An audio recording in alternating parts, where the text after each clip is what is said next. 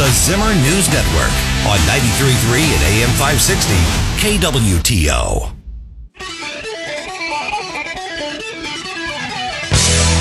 I don't want to hear or see the Republican Party. It is terrifying. The hypocrisy is just running rampant. Bonkers. Tonight, is gas rationing the answer? Yeah, Wells Fargo. Do you know what environmental racism is? Yes or no?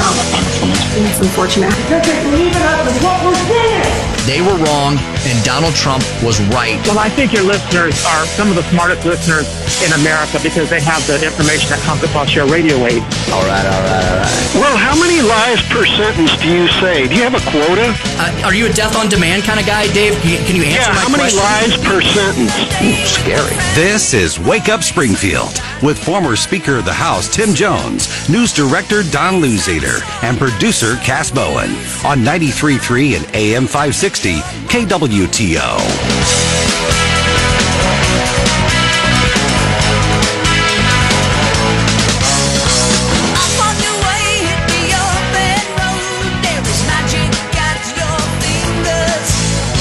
Yes, good morning this morning. Good morning, my people, all across the heartland, all across the greater Ozarks and beyond, wherever you may be listening to us around the planet on 93.3 AM 560 KWTO or at 93.3kwto.com. It is Wednesday, June the 28th, 2023, 5:36 in the AM. Thanks for joining us here on Wake Up Springfield. I, of course, am Tim Jones, former Speaker of your Missouri House, joined by Cass Bowen Anderson, our executive producer, Don Luzader, our news director. We've got a fantastic happy hump day show for all of you all here on this Wednesday. We've got Tim's top three, parts 1, 2, and 3 at 6:05, 7:05, and 8:05. The AccuWeather update, all important AccuWeather update coming to you right after that 6:15 break. Around 6:20, we'll speak with Jeff from AccuWeather, AccuWeather.com, about the heat is on. Not too bad so far this week. Springfield right now, actually 74 degrees, and AccuWeather.com reporting a little rain in the area. I'll look at the radar here, see exactly where that is. We do have a heat advisory in effect, though, as we're approaching what is likely going to be the hottest day of the week, and I would argue, I would imagine, the hottest day of the year thus far. Supposed to hit the century mark for the next couple of days, and then we will cool off. Hopefully, these spikes and drops in heat will result in more rain. There's a pretty good cell right now. It looks like there's no rain in Springfield proper right now, but there's rain to our north. There's a little bit of rain to our west. There's a lot of rain to our south. Branson looks like it's getting soaked right now. A little bit of yellow and orange, lots of green in there. So at least there's some relief in our region. And we'll bring you all the updates. We'll bring you all the updates and all the details on the heat advisory and the specifics of the next 2 days. So you're not going to want to miss that around 6:20 this morning. 6:35, Brenda Talent, the CEO of the Show Me Institute, will join us. Brenda has got a great topic here today. At least I thought so yesterday when I looked at what her folks sent over. And that would be, yes, the upcoming Supreme Court decision on the student loan forgiveness. We talked to our buddy in Michigan on Monday about that very subject, Kurt O'Keefe. Remember, he was the guy who said he's got the solution to all this, because I had asked him, I said, okay, first of all, this thing that Biden did, totally patently unconstitutional, right? And done just to get votes in the 2022 election cycle. And he said, absolutely. It should be, unless, the wheels just completely come off the wagon, should be ruled unconstitutional sometime this week. This is the week the Supreme Court is dropping a ton of decisions. There was a big one yesterday. Dan Bongino unpacked it a little bit. It was about the redistricting issue, complicated case about independence of state legislatures. The left is celebrating that. I saw Barack Obama put out a big celebratory win. Oh, thank God the federal government reigns supreme. Oh, you stupid states. If we leave the states up to their own devices, we'll have slavery again. Oh, racist. So I don't know.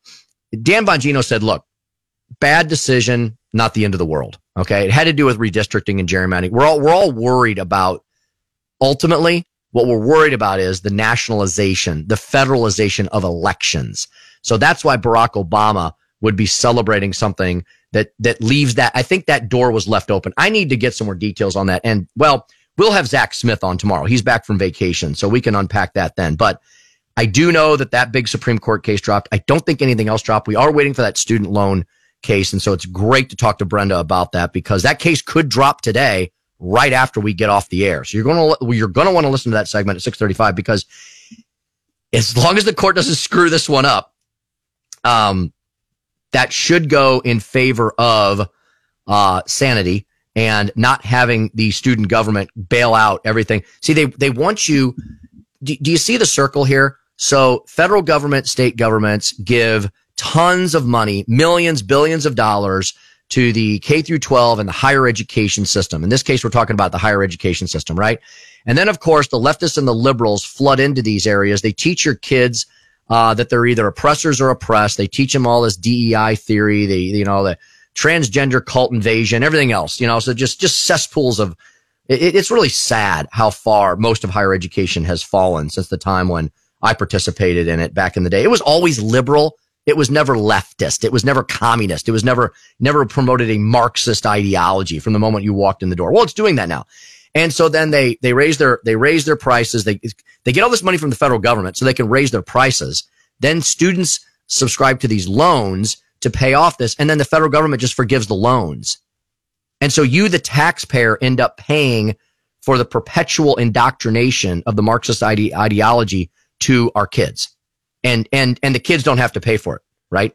So it's just a perpetual circle of failure in my mind. So we'll talk to Brenda all about that at 6:35. Dr. Randy Tobler, our freedom warrior, woke destroyer. We'll see if Dr. Randy Tobler and I get in a tussle or agree today. You never know what's going to happen when the good doctor comes on. I saw him over the weekend. It was good to see him live. We were at an event together. Hadn't seen him in about 6 months or so. Run into Doc every few months or so. And we'll talk to him about the ongoing saga involving Joe Biden, Hunter Biden, and the Biden criminal crime family. Did you know that the New York Times reported the fact that the whistleblowers were 100% correct? Now, you had to go down to like paragraph 35, but it's in there.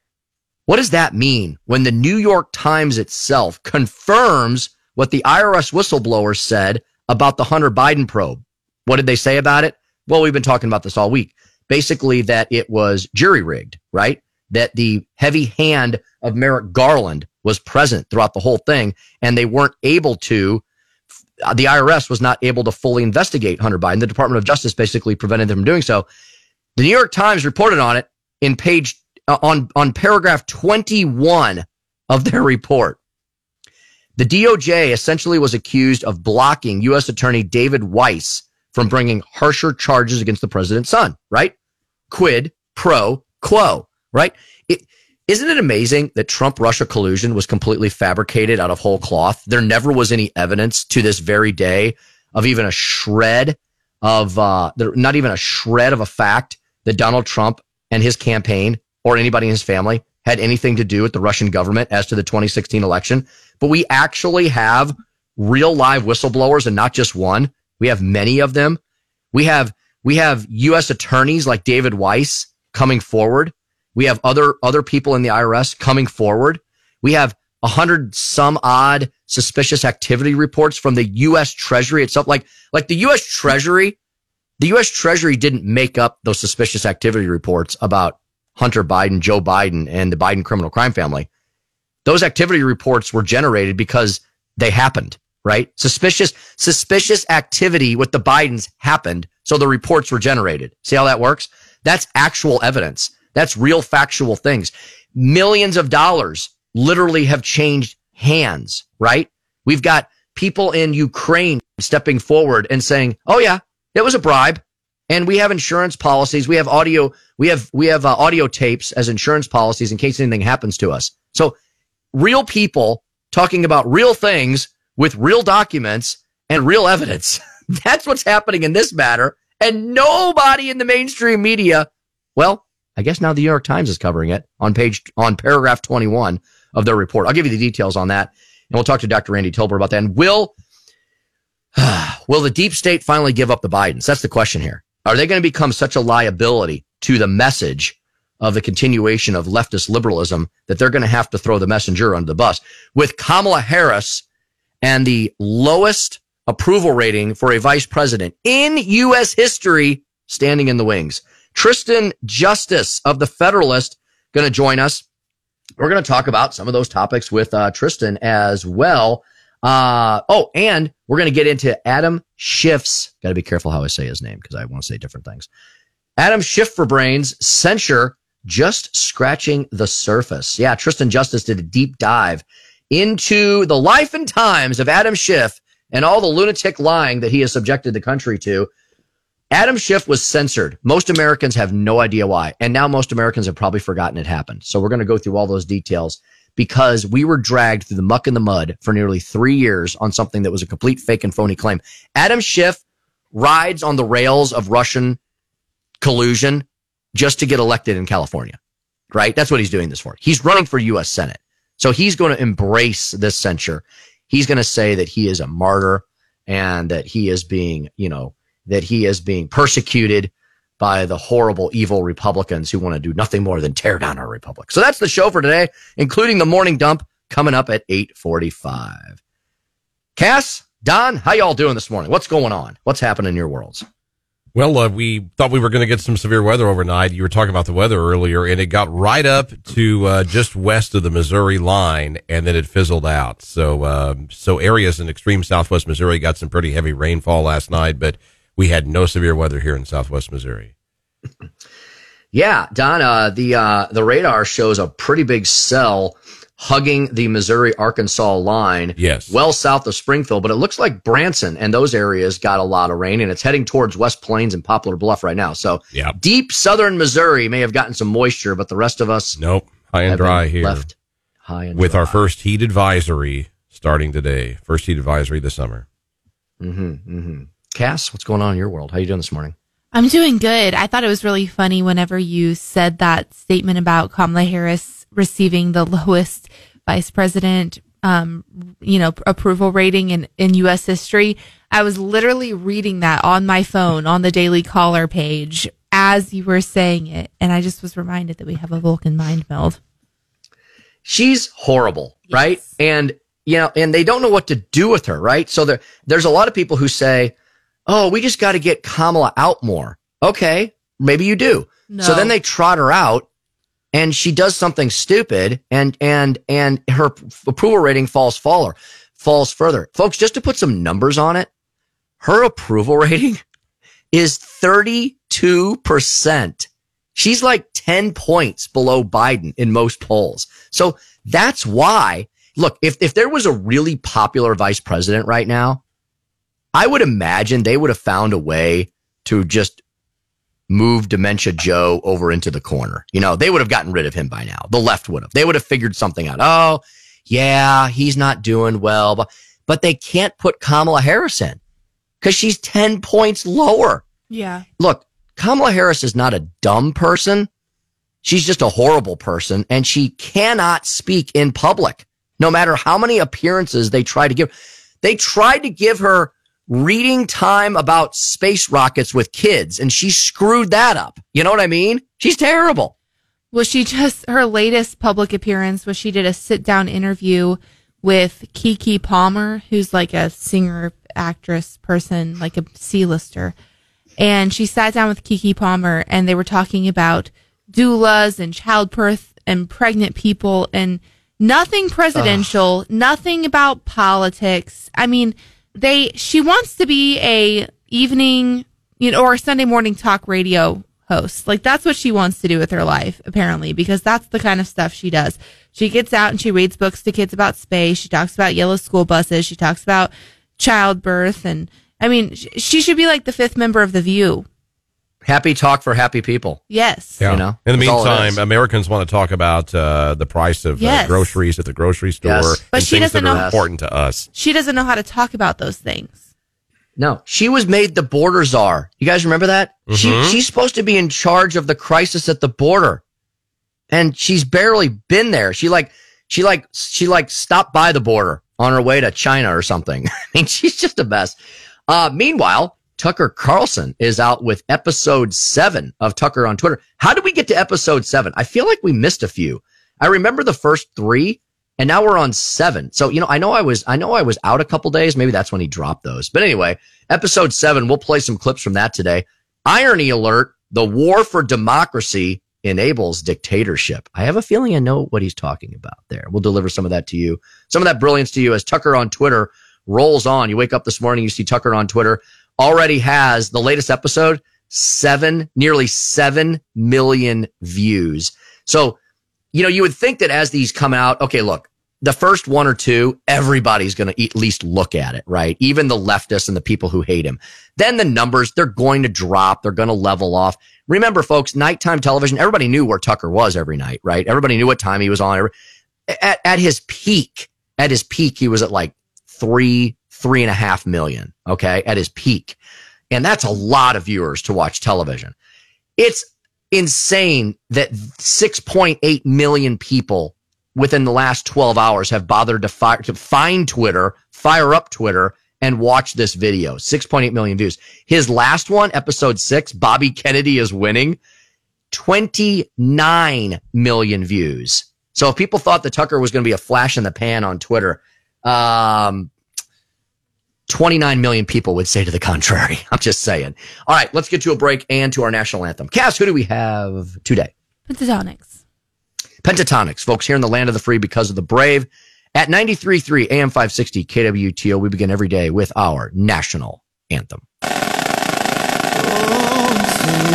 Can you see by the dawn's early light what so proudly we hailed at the twilight's last gleaming, whose broad stripes and bright stars through the perilous fight o'er the ramparts we watched were so gallant these streaming, and the rockets flames bursting in us gave proof through the night that our flag was still there.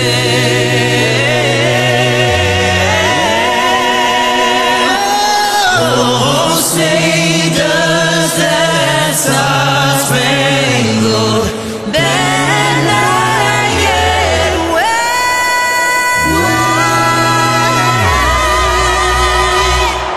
o'er the land of the free and the whole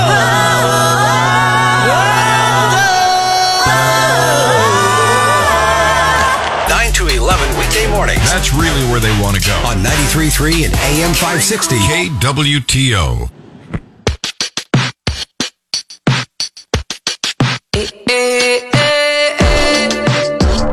You're listening to Wake Up Springfield with former Speaker of the House Tim Jones, News Director Don Luzader, and producer Cass Bowen Anderson on 93.3 and AM 560 KWTO. The new Justice Department competence and misconduct of the federal prison that housed notorious sex offender Jeffrey Epstein when he mysteriously died in what has now officially been ruled a suicide. The DOJ Inspector General agreed with the FBI that Epstein's death was indeed suicide, but the IG says the prison created the perfect conditions for it by removing Epstein's cellmate and failing to search Epstein's cell or regularly check on inmates. The Board of Prisons says procedures have already been improved.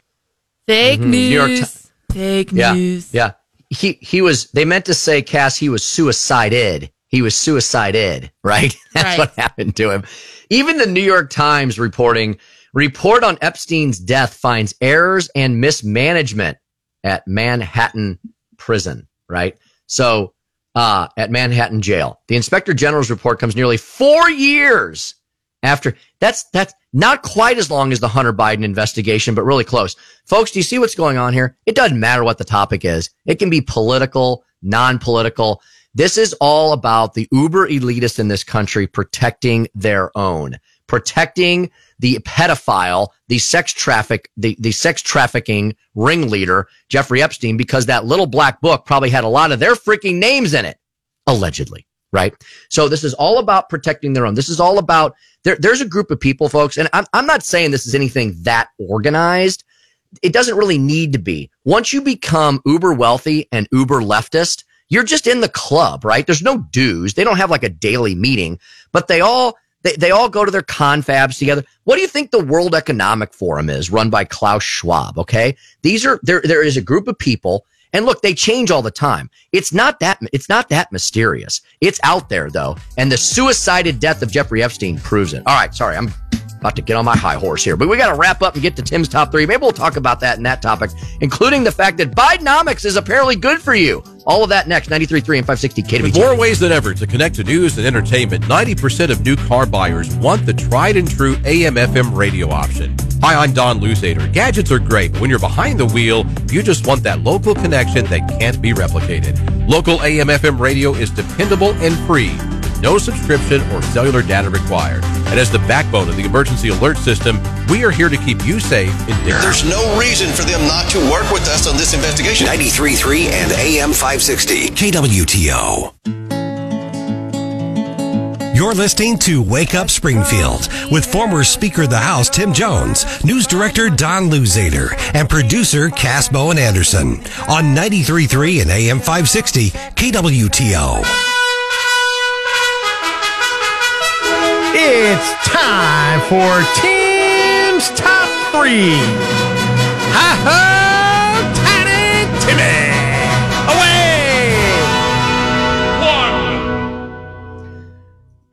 The heat is on. The heat is on. Yeah, the heat is on. The heat is on. It's going to be pretty warm today. It's going to be hot in the hot tub tomorrow and the next day. Take precautions now. Make sure you're well hydrated, well cooled, and check on your neighbors and friends who may need assistance. Get those pets indoors.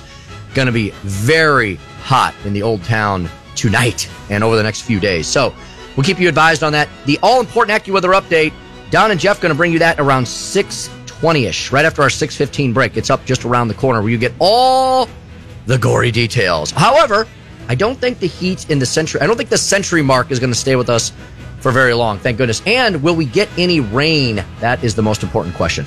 How about we do number 2? Everyone asking now this very question. Are the walls closing in on old Dementia Joe? Spectator World reporting this morning, you don't have to choose between the allegations against Biden and Trump. Both sets could both be true. Yeah, I mean, look, I don't know if Donald Trump did anything improper, illegal, or not, but I would think not. That's where I'm going to come down on it, just so you all know. On the other hand, why is Joe not even being investigated for it, right? See, that's the problem. It's all get Trump, get Trump, get Trump.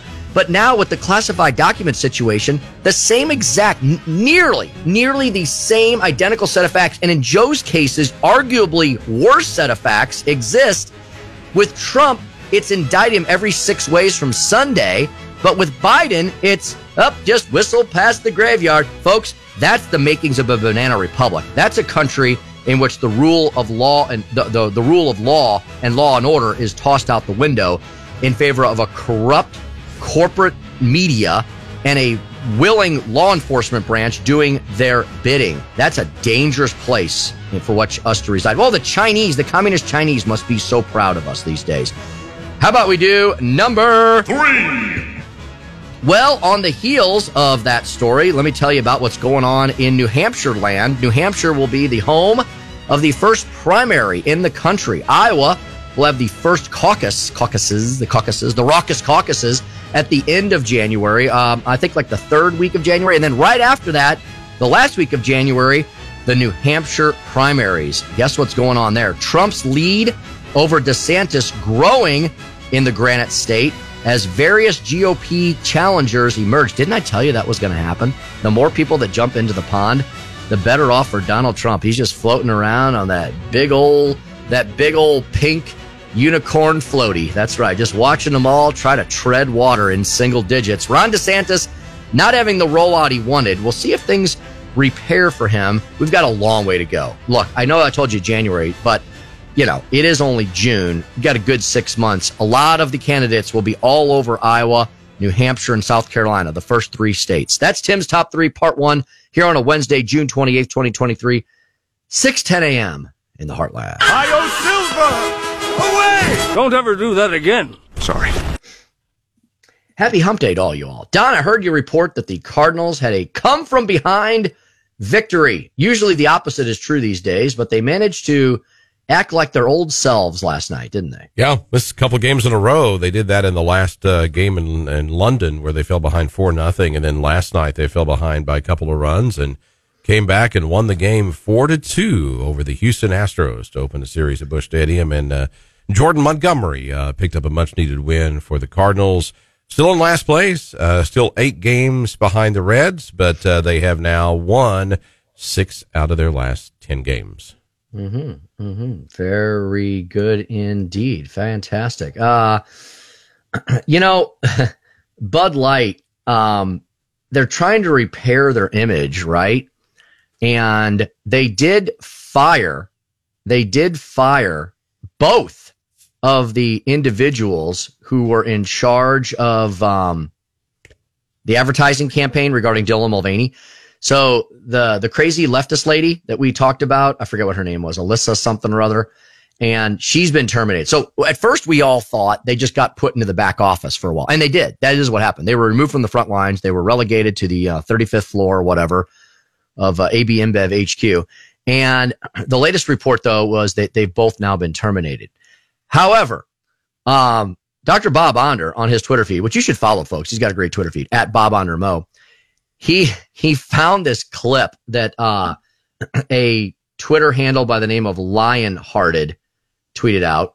Lionhearted, definitely a conservative Twitter feed, found that Bud Light is a proud partner of a raunchy pride show.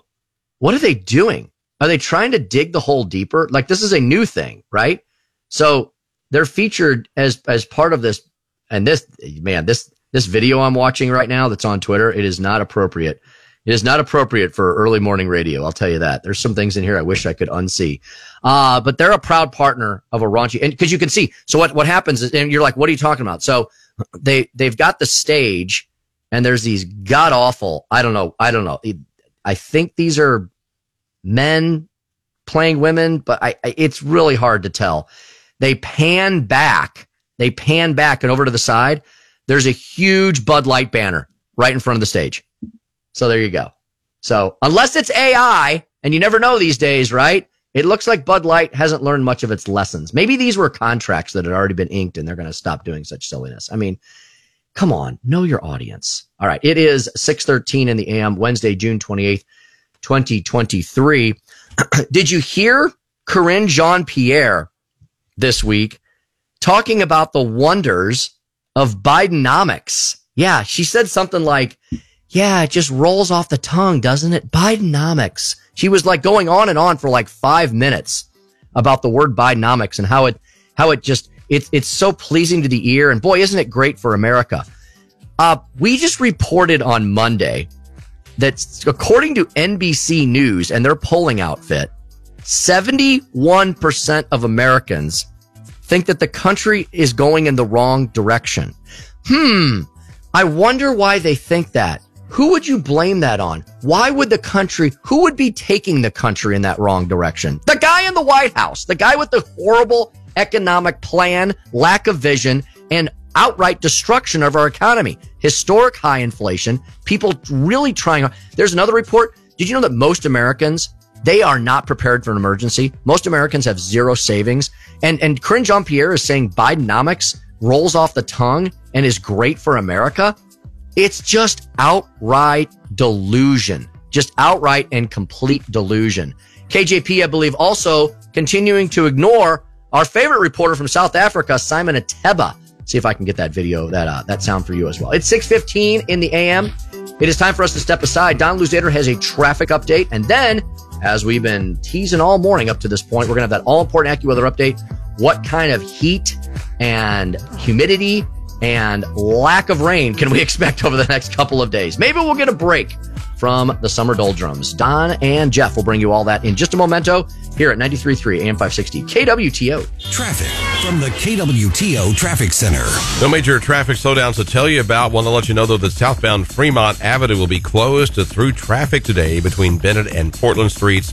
That's going to start about 8:30 this morning and go through 4:30 this afternoon. Crews are going to be doing sewer work in the area. Southbound traffic advised to follow the posted detour via Bennett Street and National Avenue. Of grievance instead of a culture of greatness. 93.3 and AM 560 KWTO.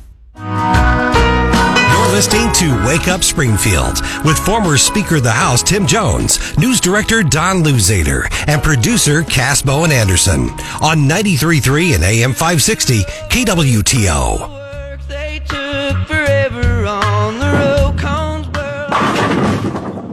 Nice throw.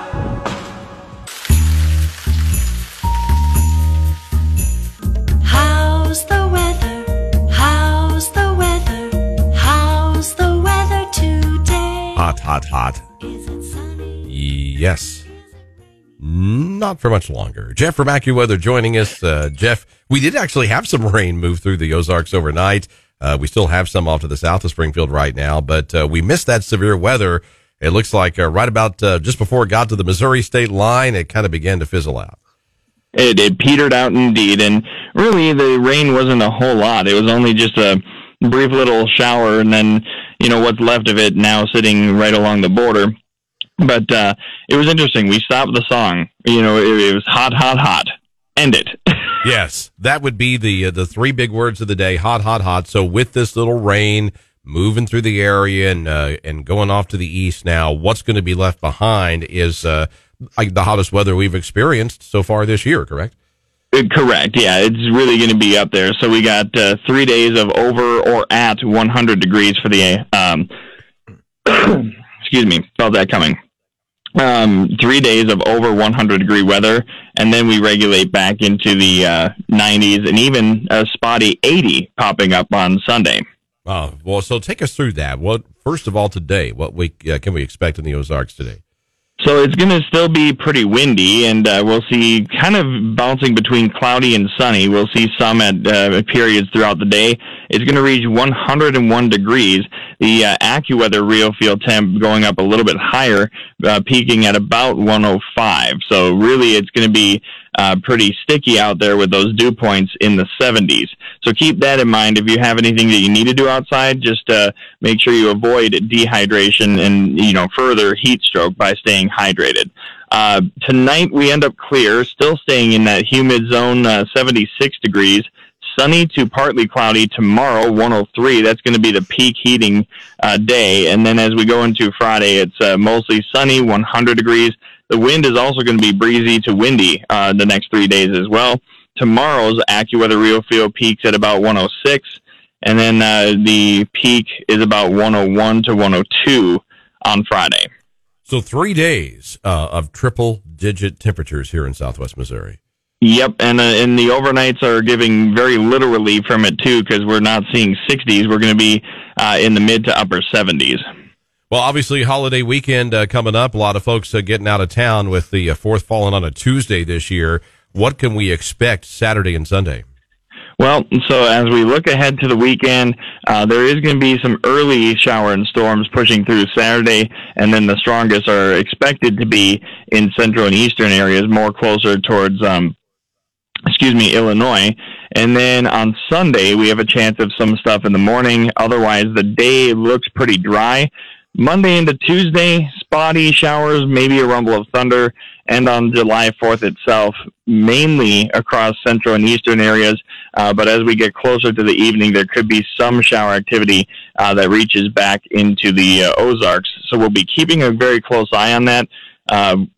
From a fireworks perspective, if you're worried about, will they go or not, let me tell you something about being a pyrotechnic. Okay. We cover those fireworks with, a waterproof seal.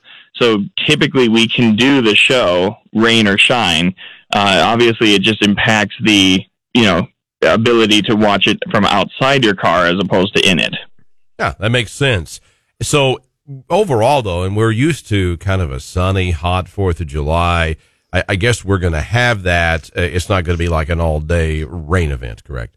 Correct, yeah. So Tuesday itself, the actual holiday, in general, is dry. But as we get closer to the evening time frame and overnight, when fireworks typically begin, there is some hint of seeing some rain showers, and could even hear a rumble of thunder from some of the stronger storms. But right now, it's very light and very little, more into Arkansas as opposed to Missouri, and I'll be keeping an eye on that. Gotcha. And so looking ahead at the next 7 days, and I think you've already addressed this, but just to make sure, you're no real big signs of severe weather for our area. No, not off the top of what I can see, because there's no real huge front going through. Saturday in eastern areas could be, but not in southwestern Missouri. Okay, very good. And then just quickly, Jeff, as you look past the 4th into the latter part of last week, any relief in the form of any cooler temperatures? Well, yeah. So, even starting this weekend, we'll be in the mid-90s at first Saturday, and then mid-80s Sunday, back in the low to mid-90s Monday and Tuesday. So the heat is just it just kind of Texas said, here, I'm going to share some of it, and then that gets pushed more to the east as we go into the weekend. All right, sounds like a pretty typical summertime forecast, and we will continue to talk about ways that we can beat the heat as we have you on this week, Jeff, and I know you'll keep us up to date on the very latest with these dangerously high temperatures. Oh, yeah, and I definitely will, and I have a little bit of a life hack that'll be for tomorrow. Okay, that sounds good. Jeff, I got a quick question for you. There was a tropical depression of sorts in the Caribbean last week that they were worried might develop into a hurricane, but then I stopped hearing about it, so I'm assuming that kind of maybe fizzled and fell apart. Do you know what I'm talking about? That was last week. Yeah, Brett got absolutely ripped to shreds. For lack of a better term, once it hit the Caribbean, the wind shear was way too much and overpowered it. So it did hit the Lesser Antilles, and then after that, pretty much got sheared off into nothingness as it got south of the Dominican Republic. Cindy, or what is left of, tropical rainstorm, Cindy, is still trying to do something, but it is mainly a fish storm until it gets towards, Atlantic Canada. All right. Very good. Just in case folks were heading southward or to the Caribbean over the next few weeks for holiday. Very good indeed for the summer holidays. Thanks so much, Jeff. Thank you, Jeff. Take care. We'll see you. All right. We'll talk to him tomorrow. Yes, tomorrow. That'll be Thursday already. My goodness. Yeah. All right, folks. Stay hydrated. Stay hydrated. What does my older daughter say? The runner. She always says, hydrate or dihydrate. That's what Katie always says. And she is right. Always sounds she is right. It's a severe lesson for us to learn. That is for sure. So Simon Ateba was the one. I was reporting on this before we went to break. Simon Ateba, who happens to be a black reporter from South Africa, was the one that got into a tussle once again with Karine Jean Pierre up at the White House. Now, this is the left, right? So because of the color of his skin, right, you would think that Karine Jean Pierre would celebrate Simon Ateba, right? And then what they tell us, that the color of your skin is what matters. Apparently, it does these days. That's what Marxist ideology. That's what Marxist CRT tells us. Well, here's the problem. Simon Ateba apparently has the wrong philosophical political persuasion. And so because of his ideology, Simon Ateba is basically treated in a racist manner. She never she ignores him. Some might say she makes Simon Ateba sitting in the back of the bus. Oh, we've got the sound on that. Cass, can you tee that up? I sent that to you via direct message there. The White House briefing that turned into utter chaos yesterday when Simon Ateba asked Karine Jean Pierre once again, probably for like the 50,000th time, why are you ignoring me? Here's what happened after that. Discriminating against me for the past 9 months. Stop. How is she discriminating against No, she called on you. She just gave you a few questions. I just need a question in 9 months. Ask a question. Please, ahead, allow me Amber. to do my job and ask my question. When you say that you are journalists are being discriminated against, If this continues, we're going to end the press briefing. I've been in this If this briefing room. I'm continues, trying to ask you. you're being incredibly rude. Stop. You're incredibly rude. Yeah, you're being incredibly rude. You're asking questions of the press secretary because she refused. You know, do you guys ever watch the press briefing? This is what everybody does. Everybody shouts out questions. Everybody's rude, okay? The problem is she won't call on him. You like how the other lemmings there in the press briefing room kind of jumped in to help. They're like a bunch of barracuda. They're like a bunch of piranha right in the pond. But he is getting discriminated against. He said, "Why are you discriminating against me?" They're like, ask your question. Well, he would ask his question if you all shut up and let him ask it. Do you see how they drowned him out? This is a totalitarian administration, and we are living in a totalitarian, authoritarian state, right? Simon Ateba is the right color, right? You would think, but the problem is he's the wrong ideology. So therefore, Karine Jean Pierre and the Biden White House don't want to hear from him. Did you hear the corporal punishment that she did there too? Well, if this continues, we're just going to end the briefing. How convenient would that be for her? Yeah, Don, that's not supposed to be how press conferences go in a democratic state. Don, do you remember whether you loved him or hated him? Don't you yearn for the days of yesteryear when Donald Trump would stand outside the helicopter and talk to reporters for an hour and a half until they were exhausted? Yep. And he would wear them out. Yep. And sometimes, you know, he would get on my nerves with the way that he treated the press, but at least he talked to the press. He would communicate with the press. Yeah. When was the last time, Don, you saw Joe Biden in a press gaggle? Yeah, no. It doesn't happen. It's been a long time, if ever. All right, just pointing out the hypocrisy of Karine Jean Pierre and the rest of the national corporate media. We wish that Simon Ateba, who's the lead reporter from like the South African press or something like that, never gets to ask a freaking question. All right, we're going to shift gears. We're going to talk about the Supreme Court and a student loan decision. Yeah, the Biden bailout decision. That could come out as early as today. It's already Wednesday, folks. It's already very close to the end of June. The court's wanting to get the heck out of Dodge, that's for sure. So a lot of cases are going to drop. What will happen with the student loan bailout case? We'll talk to Brenda Tallon, the Show Me Institute, about that after Don Luzader's Local News You Need to Know. 93.3 AM 560 KWTO. 93.3 and AM 560 KWTO News. KWTO News Time, 6:31. A few clouds, 73 in Springfield. Sunny and hot today with a high of 98 degrees. Heat index readings up around 106. National Weather Service has issued a heat advisory for most of southwest Missouri. It goes from this afternoon all the way to Friday evening. Forecasters predicting heat index readings of 100 to 109 during the next 3 days, with the highest heat values expected Thursday and Friday. You should drink plenty of fluids, stay in an air-conditioned room and out of the sun, and take extra precautions if you work or spend time outdoors. One of two men accused of murdering Cassidy Rainwater in Dallas County back in 2021 has pleaded guilty. Timothy Norton pleaded guilty to first-degree murder during a court appearance on Tuesday. A judge sentenced him to life in prison without parole. Co-defendant James Phelps entered an Alford plea earlier this year and was also sentenced to life in prison without parole. The two men kidnapped Rainwater and kept her in a cage before torturing and murdering her. The body of a man from Shell Knob has been found in Table Rock Lake a day after he went missing.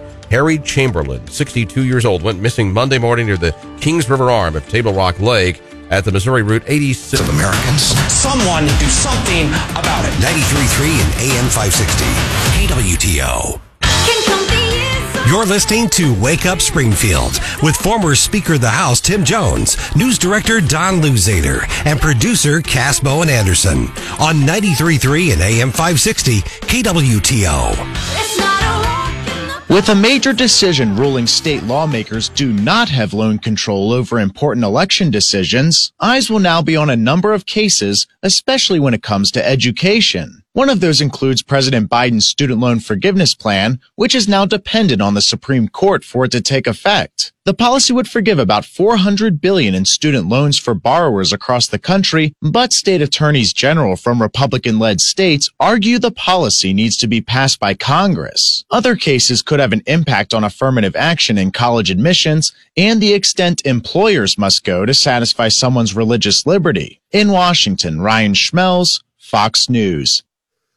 A lot of big cases yet to be dropped by the Supreme Court this week before they get the heck out of Dodge. That usually occurs around 9:05 a.m. Central, right after we, of course, get off the air. But let's perhaps preview that student loan decision with our next guest.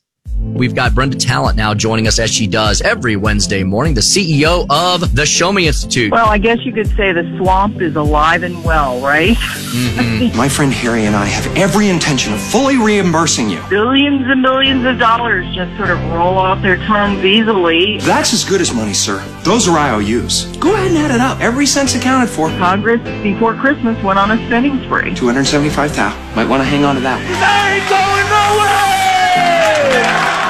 As she often does, as she almost does every Wednesday morning, Brenda Talent joining us once again from the Show Me Institute, showmeinstitute.org, at Show Me on Twitter. Brenda, good morning to you. Welcome back to KWTO. Good morning, Tim. It's good to be back. So, Brenda, I know we're going to dig deep into the student loan decision, but another related matter would be the fact that they're rolling out Bidenomics, Brenda, this week from the White House. Now, Brenda, I guess you can try to put lipstick on this dead stinking pig, but I don't know that, Brenda, I don't know that Bidenomics is something to celebrate. Is it, given all of the economic metrics that Americans have been subjected to over the last few years?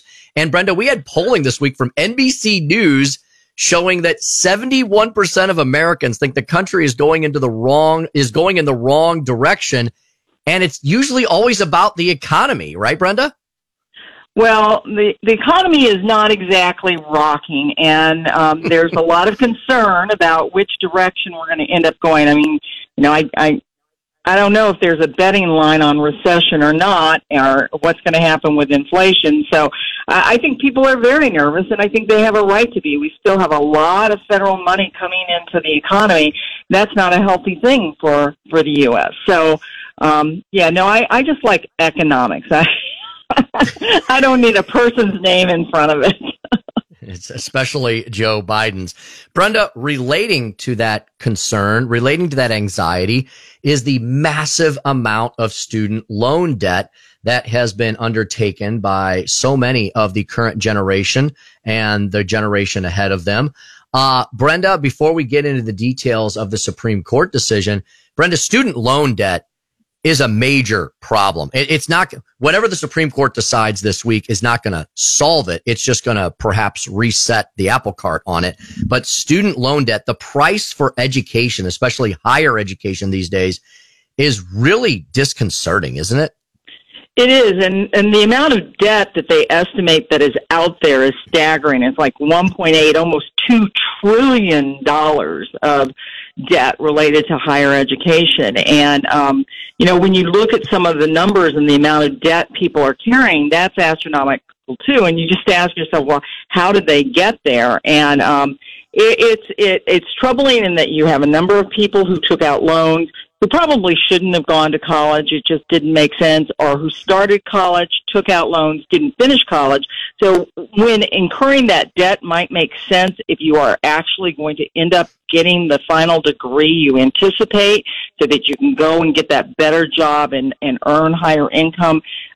Not making it through the program and having the debt is sort of like a double whammy for you, because you don't get the better job and you have a lot of debt that you have to pay off.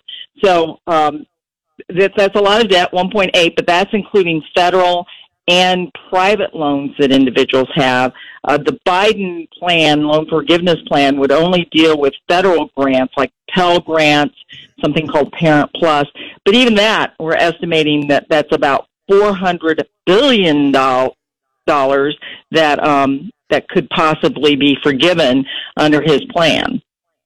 Mm-hmm. And Brenda, isn't all of the spending that the federal and state governments constantly do, especially in the realm of higher education, they're part of this problem, aren't they, Brenda? I remember the talking points every single year in our budget discussions, and I know they're going on to this very day because I was at the Capitol this year during budget week, and everybody's always like, "Oh yeah, rah rah, sis boom bah, let's give more money to our state colleges. Isn't that a great thing?" The problem, Brenda, the more that government subsidizes higher education, the more costly it becomes, right?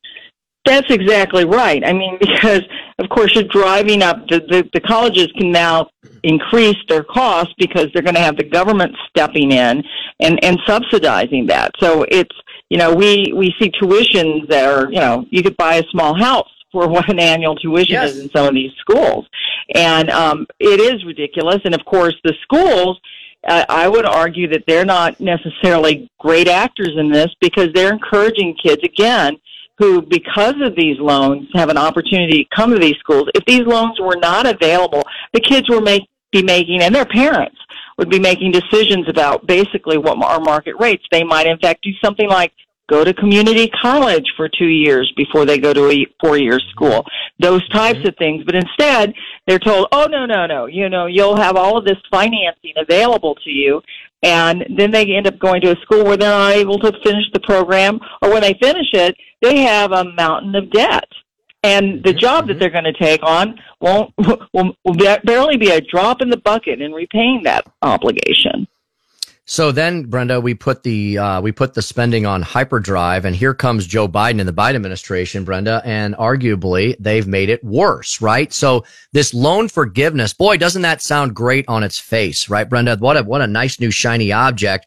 And so for the people that did borrow, even though they signed a contract that said they would pay it back, I'm sure they're relieved as pie. But Brenda, again, that's a short-term fix because it's not that it gets forgiven. Who ends up paying it, Brenda, is the question. Well, all the taxpayers, of course, end up paying it. Our children and future workers are going to end up paying it. And, of course, it is limited to certain individuals. So if you've got a private loan and you have an obligation, or if you work during school and avoided incurring debt, you don't get any kind of financial benefit. It's only the people who have these particular kinds of loans that get a benefit. So from a standpoint of, let's just say, it doesn't make economic sense, but it's not fair. I mean, you can just go through it.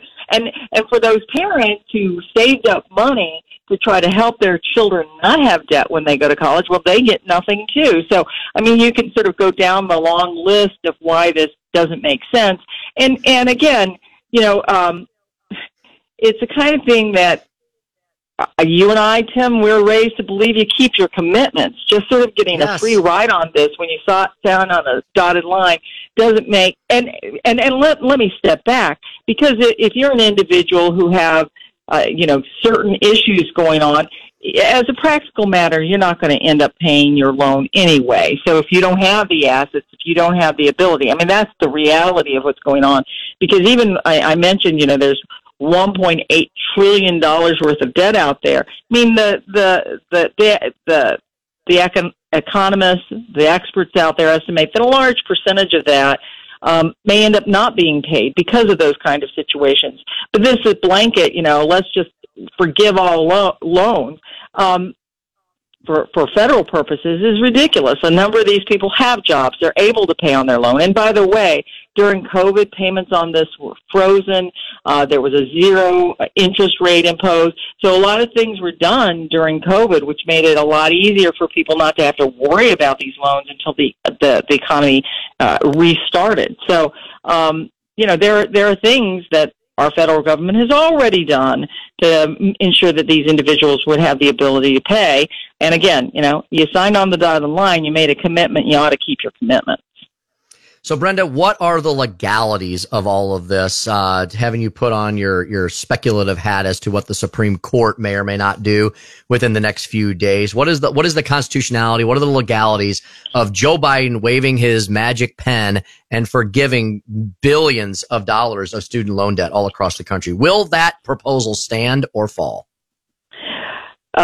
Boy, Tim, I could make a lot of money if I actually knew the answer to that. The court actually has scheduled a non-argument day tomorrow, which is what they do when they're handing down decisions. So it looks like we're going to get some decisions tomorrow. But it's a little bit complicated, because what the Biden administration did was they said under the HEROES Act, which was an act that Congress passed, and it provided that basically for active duty soldiers, that if they're engaged in war or combat, that there's an ability for the Secretary of Education to make some waivers for those individuals. I mean, that's what was contemplated. But Biden said, well, a national emergency, I mean, that was the language used. COVID's a national emergency. Oh, we're going to forgive all these loans. And so that's the authority they issued. And then there's a concept in the legal world, and Tim, you're very familiar with it, that in order to challenge an action, you have to have something called standing to sue. And that means that you must have a direct harm that's concrete related to what's happening. And so states brought lawsuits against this. They're being challenged on the basis that there is no standing because the states cannot show a direct harm. But Missouri has an argument, and it's the one that is probably the best argument for standing, and that is our state's harm because our Missouri Higher Education Authority generates revenue through these loans. And if you forgive these loans, they're not going to generate that revenue, and they have an obligation to pay some to the state. So that's the direct harm. I think that if you can get past standing, that there's an argument that Biden authority has exceeded their authority, and I would think that this loan forgiveness would be struck down. The key is, can they get past the standing issue? And that's what, I mean, if you go online and search it, that's what everybody's talking about is have the states been able to circumvent the issues related to standing. And when you're talking about $400 billion, you're like, somebody ought to have standing on this.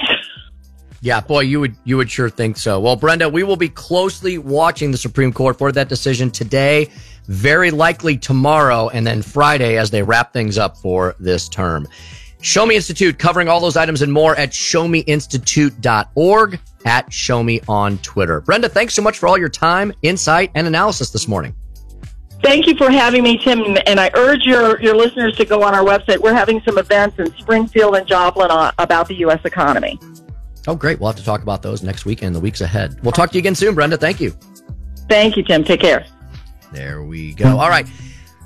Who is going to be the next host of one of the most iconic game shows in the land? We talked about this a few weeks ago. They've made a decision. Some of you may already know. That will be next after Don Luzader's Traffic. 93.3 AM 560 KWTO. Traffic from the KWTO Traffic Center. No major traffic slowdowns to tell you about. Want to let you know that southbound Kimbrough remains closed to 3 traffic between St. Louis and Elm Streets in downtown Springfield. That started on Monday, should go till about 5 o'clock this afternoon for city utilities to complete some utility improvements. Now, northbound traffic is going to stay open, but it's southbound lanes Kimbrough that are going to be affected. Motorists advised to follow the posted detour. Analysis, opinion. This is a crisis. 93.3 and AM 560 KWTO. You're listening to Wake Up Springfield with former Speaker of the House Tim Jones, News Director Don Luzader, and producer Cass Bowen Anderson on 93.3 and AM 560 KWTO. A cold beer on a Friday night, a pair of jeans that fit just right, and the radio.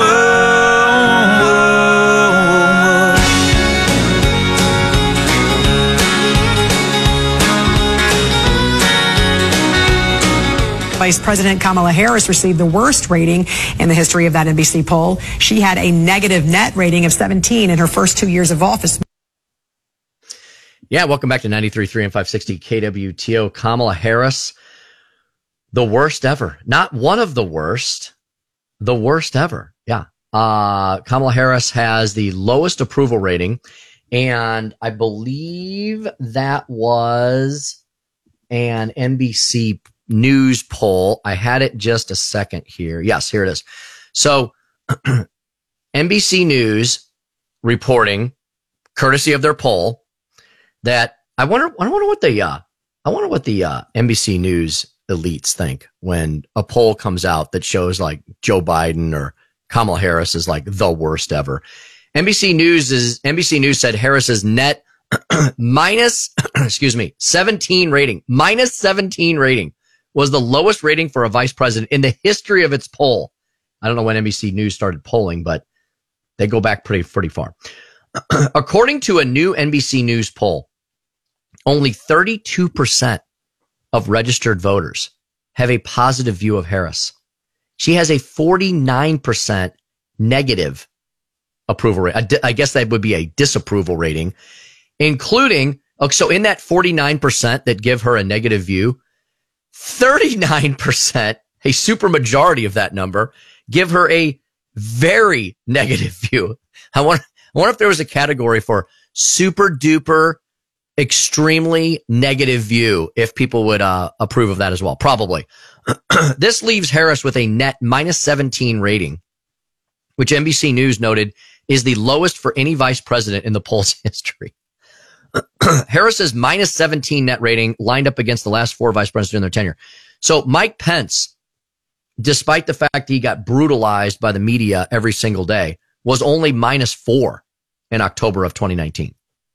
Joe Biden was actually at +1 way back in December of 2010.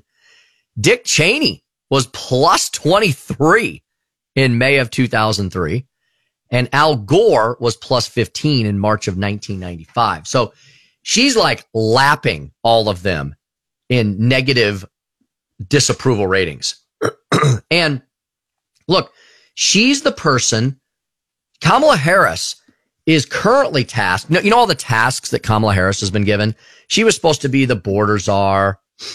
She was supposed to be the NASA czar. She was supposed to be the yellow electric school bus czar. So of all the tasks she's been given, the latest one is she's supposed to be the abortion czar, right?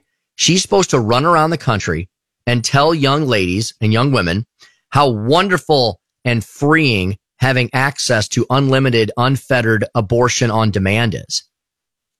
And her approval ratings continue to go down. So those are two very different things, right?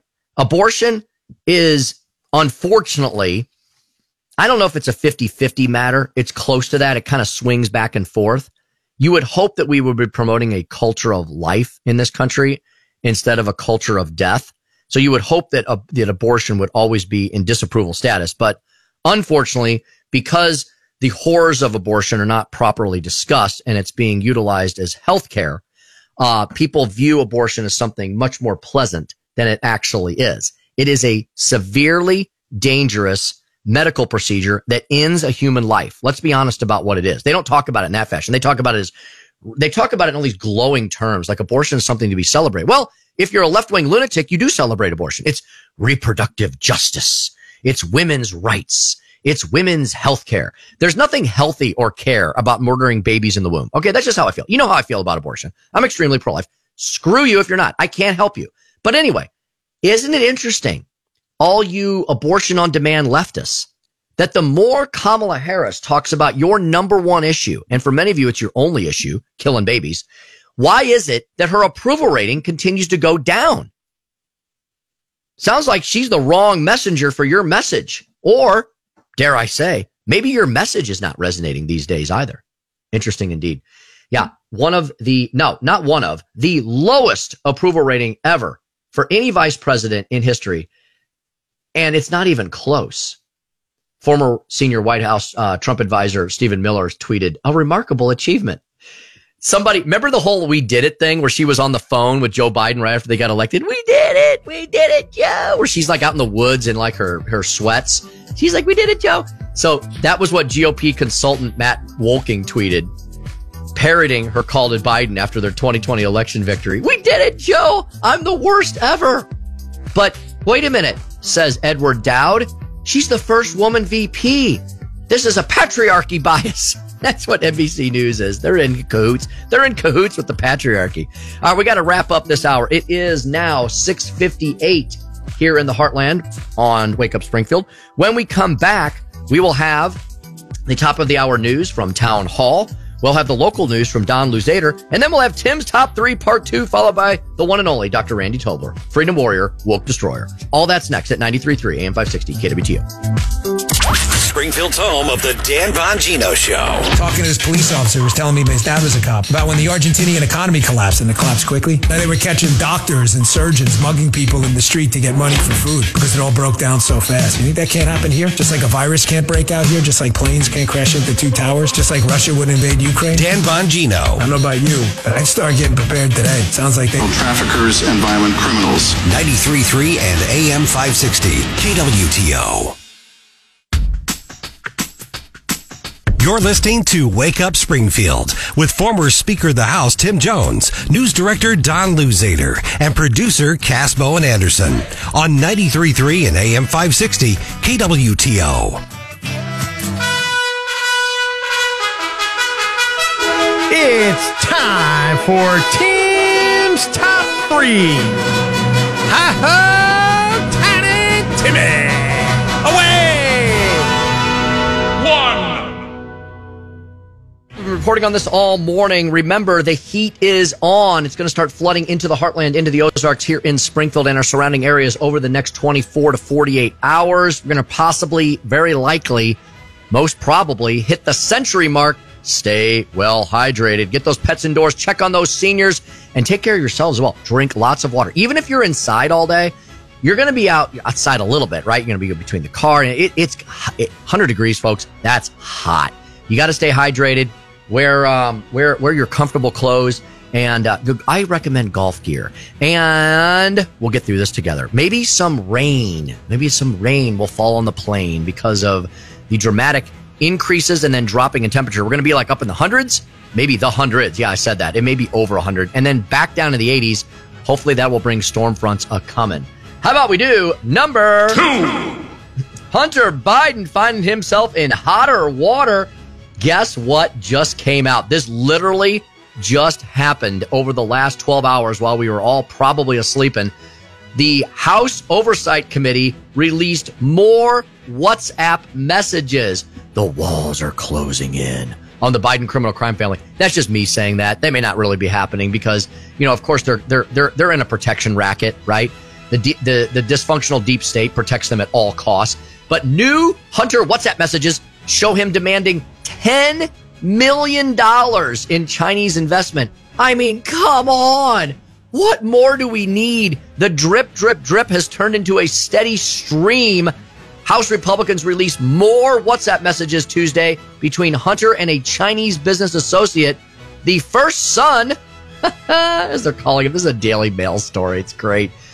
Pushed that $10 million needed to be invested annually into the joint venture with CEFC China Energy. Hunter boasting in these messages that he could make $5 million at any law firm in America, adding, quote, "The Bidens are the best at doing what the chairman wants." Holy Toledo. This should be the front page, top of the fold headline on the New York Times, the LA Times, and on CNN. But it won't be. The Communist News Network will completely ignore that. I'm going to give you more of those details in just a secondo.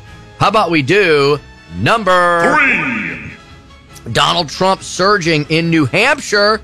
Yes, the Granite State voters are definitely turning towards Team Trump. Ron DeSantis not having the best rollout in the land, but we do have 7 months or so until the first caucus votes will be, actually the first primary votes in New Hampshire will be counted. A week before that, they'll have the caucuses in Iowa. That's Tim's Top 3, Part 2, for a Wednesday, June 28th, 2023, 7:10 a.m. in the Heartland. Io Silva! Away! Don't ever do that again. Sorry. Welcome back to the program, folks. It's Wednesday, June 28th, 2023, 7:10, almost 7:11 a.m. I'm Tim Jones, former Speaker. If you're in Missouri House, you're listening to 93.3 AM 560 KWTO. You can find everything regarding our station and everything we have to offer to you, show lineups and more at 933kwto.com. Learn how to download our podcast there, download our apps for your iPhone or Android, carry us with you wherever you might go. Don Luzader with us this morning. He's our news director, along with Cass Bowen Anderson, our intrepid executive producer extraordinaire. Don, what golf tournament do we have coming up this weekend? What's up with the PGA Live DP World Tour, whatever they're called, whatever the conglomerate is this week? I think you just renamed the tour. Let me call the PGA commissioner and give him the news on the new name for the tour. The Rocket Mortgage Classic is happening this week in Detroit. I believe it's Detroit. Yes. Detroit, Michigan. And, looks like a lot of notable names in the field. Certainly not everyone's in this one, but Ricky Fowler highlights the list. I'm trying to look at some of the other major names. Actually, there are not a lot of major name golfers that are playing in this particular tournament.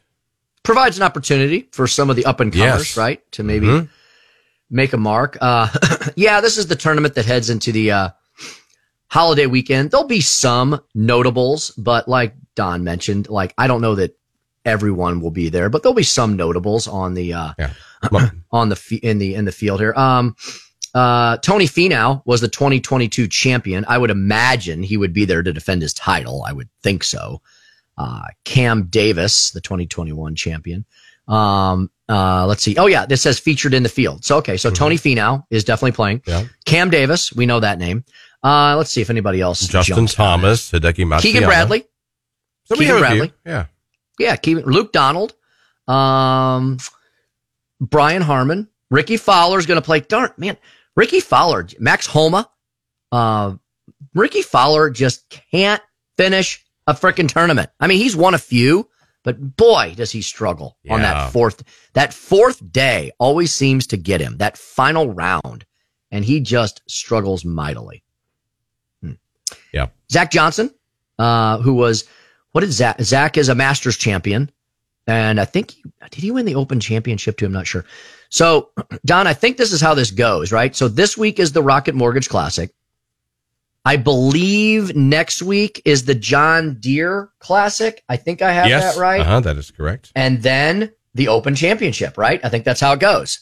Pretty sure that's how it happens. See. July 13th through the 16th is the Barbasol Championship. Let me see. The Open Championship is July 20th through the 23rd.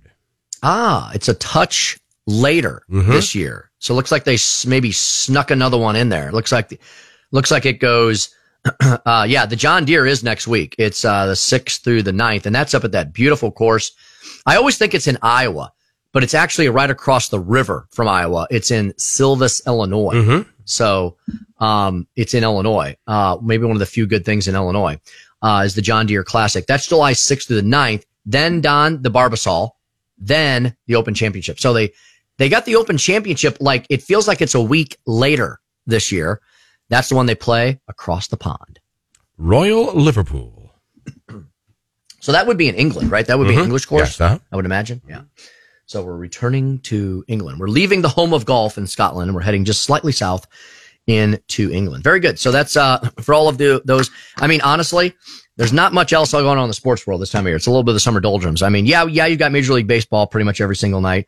Cardinals definitely struggling there, but they're going to have the All-Star game coming up July 11th. And so, the PGA Tour can occupy our interest until we head towards later in the summer, early in the fall, when we start talking football and stuff like that. All right. It is 7:15. Don't want to take any time away from Dr. Randy Tolbert. He's up next. Freedom Warrior, Woke Destroyer. We'll ask him about these new Hunter WhatsApp messages that came out where it looks like the Biden criminal crime family doing what they do best, according to Hunter Biden. What would that be, Hunter? Oh, I don't know. Bribery, extortion, quid pro quos. It's all here in black and white. Will the media finally start reporting on this? Will the walls be closing in on the Biden crime family, or will Merrick Garland continue to protect them? We'll ask Dr. Randy Tolbert his prognostications on all that and more when we come back after Don Luzader's Traffic You Need to Know. 93.3 AM 560 KWTO. Traffic from the KWTO Traffic Center. Traffic looking overall very good around the area. I'm looking at I-44 and Glenstone. The traffic cameras there at that busy intersection and interchange, and looks like a pretty heavy traffic volume. Americans, Someone do something about it. 93.3 and AM 560 KWTO. You're listening to Wake Up Springfield with former Speaker of the House Tim Jones, News Director Don Luzader, and producer Cass Bowen Anderson on 93.3 and AM 560 KWTO.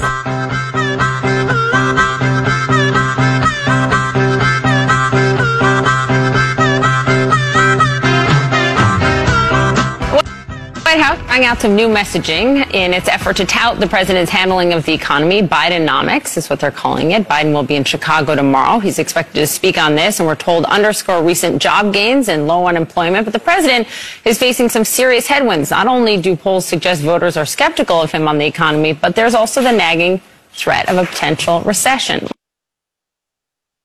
So, not even CNN taking Bidenomics very seriously may have been just another complete and utter fumble courtesy of the Biden White House. But let's ask our next guest about that and so much more. Dr. Randy Tobler at Randy Tobler, MD. Hey, thanks a lot. Yeah, I live for the Kardashians. I'm a doctor? Huh? I'm a doctor? They're wrong. They're in an echo chamber. Doctor? Doctor? Doctor? Doctor? Doctor? Doctor? Doctor? Doctor. Various suburbs where they're extremely liberal, where people hit the tea rooms and go to James Taylor concerts regularly. Are you a doctor? I am not a doctor. I'm a doctor. You dress up like Kamala and can be the wickedest witch in the East. I need all of you to stop what you're doing and listen. Cannonball! As he does on Wednesday mornings, Dr. Randy Tobler, the woke destroyer, freedom warrior. He's got the prescription for what ails us. Joining us once again at Randy Tobler, MD, and you can listen to him every afternoon on the Randy Tobler Show on our sister station if you're in mid-Missouri land, 93.9 The Eagle, coming out of Columbia. Doc, good morning to you. Welcome back to the program. Hey, thanks, Tim. Great to be with you. So, Dr. Tobler, Bidenomics. That sounds like a winning message heading into the election year, given the fact that Americans are wondering week to week whether or not they can pay their bills, whether or not they can put gas in their car, groceries in their cart, make ends meet. As most Americans, Doc, say the country, 71% of Americans, Doc, I don't know how you can get 71% of Americans to agree that the sky is blue when the sun is shining, much less anything else. They say the country is on the wrong track.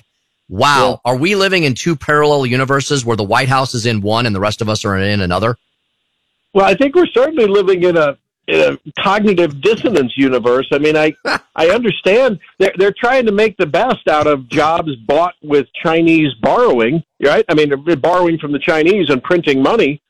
You can certainly say you created jobs. That's been, a loud drumbeat. Look at the jobs we've created. Clean new energy, manufacturing. Georgia's going crazy. I think they just had a ribbon cutting in another battery plant down there. So, yeah, you can buy jobs, and you can say the jobs that were lost in the pandemic have been replaced, but that's not creating new jobs. I mean, it's frankly lying. It's just deceitful messaging, and I'm glad that many people have pointed that out, except the media that those independent voters often are the ones that are watching. They're watching the NPRs, the CNNs, the MSNBCs occasionally, the legacy broadcast media, and you don't hear them talking about the truth, and which sounds like nuance, but it isn't. I mean, look, if you lose however many million jobs during the pandemic and then you replace those, that's not new jobs, but yet they've been able to promulgate that myth.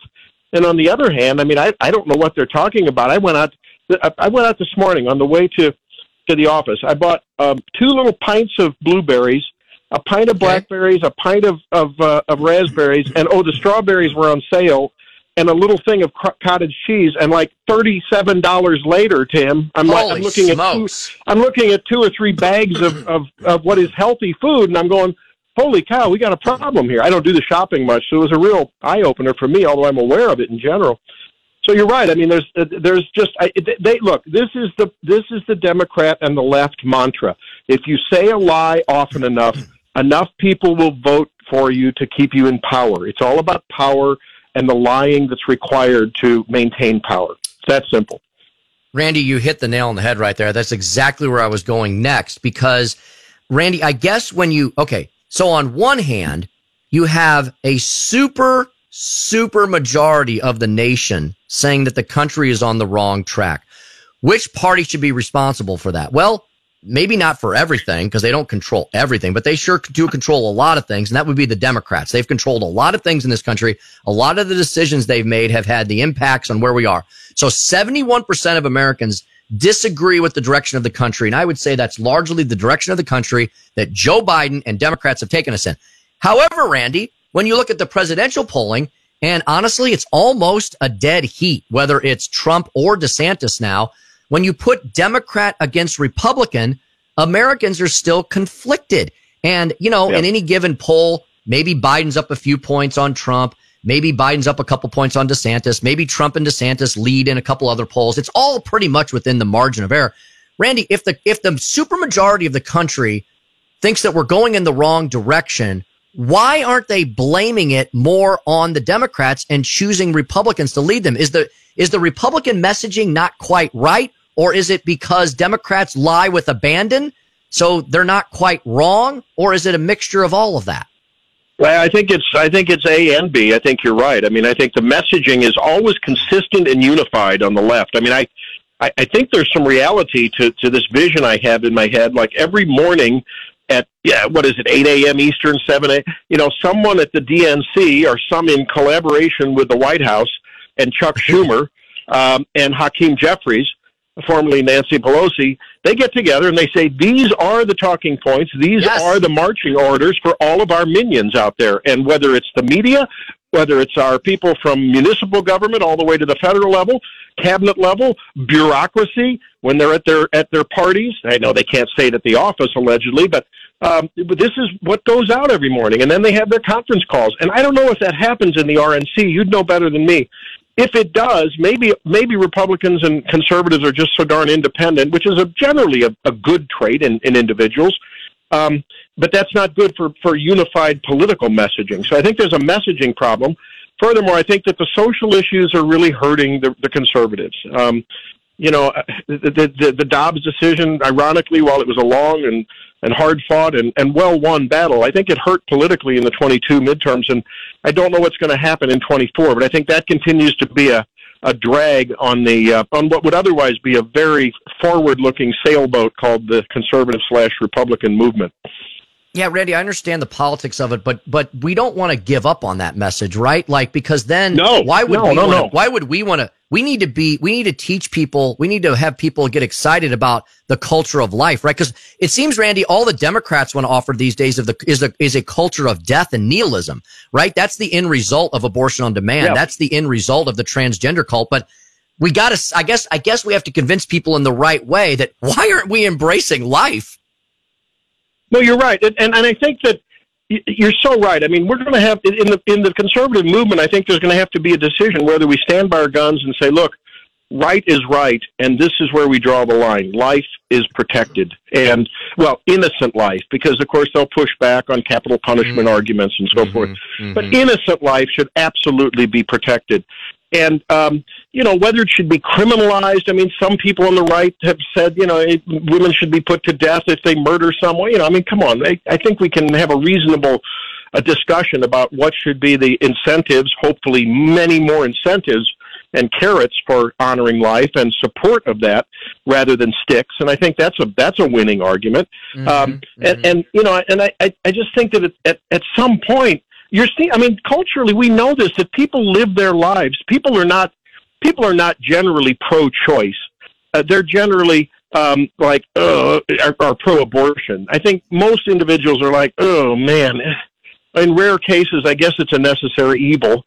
And I don't. That won the day in the Clinton era. So I don't know why the Republicans can't get together and make some kind of a unified message that speaks to enough of a large swath of independent voters that, you know, it'll be sort of a non-issue at that point.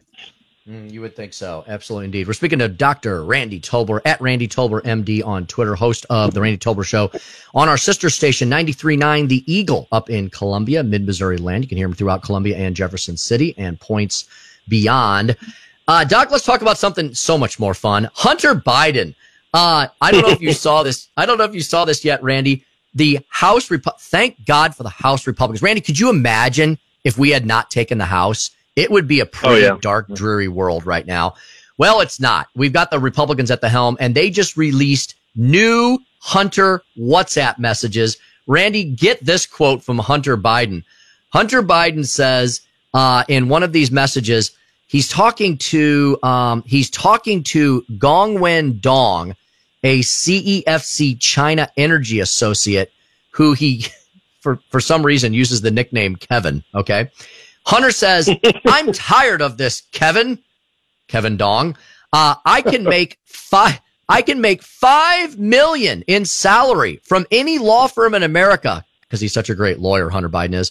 If you think it's about money, it's not. The Bidens are the best at doing exactly what the chairman wants from this partnership. Let's not quibble over peanuts. Holy Toledo, Randy Tolber. If this was a Trump or if this was any Republican, this would be front page news, top to bottom coverage. CNN would be doing exposés on it.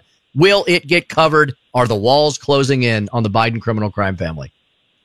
I don't know. It's going to be interesting to know the details on this. I heard Alan Dershowitz talking about this the other day, and I felt pretty good about the fact that Alan shares the same concerns I do. And I thought, okay, he's a Harvard law professor. Here's the problem. And by the way, no matter how you paint this from a legal perspective, from an ethical and moral perspective, the deal with Kevin Dong Wong Dong smells like Dong Poo Dung, okay?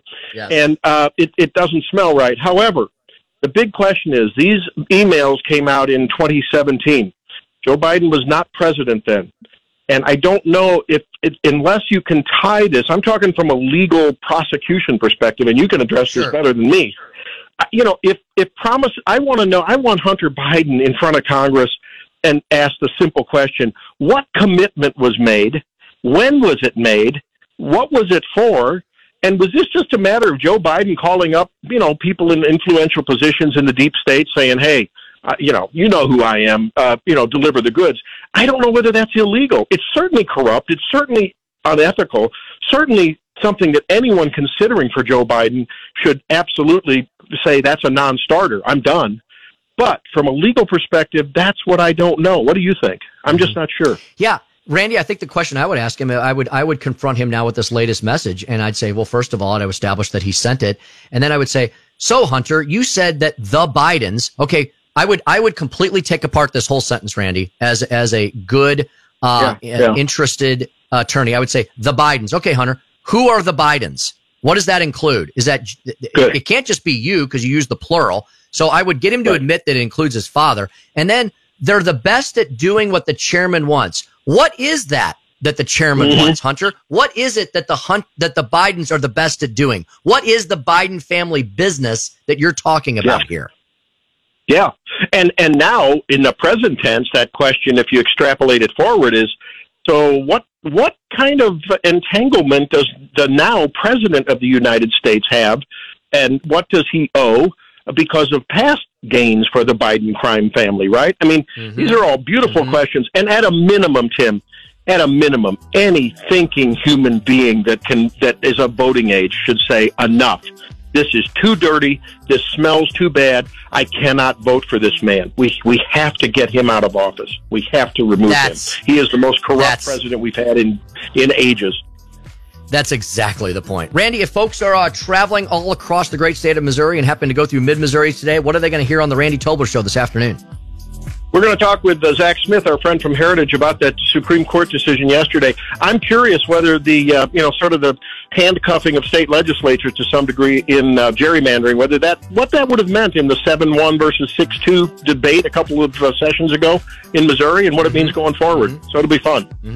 Yeah, could not agree more. That's going to be an interesting discussion indeed. At Randy Tolber, MD, for all those details and more. Doc, thanks so much for everything as always, and we'll talk to you again soon. All right, see you then.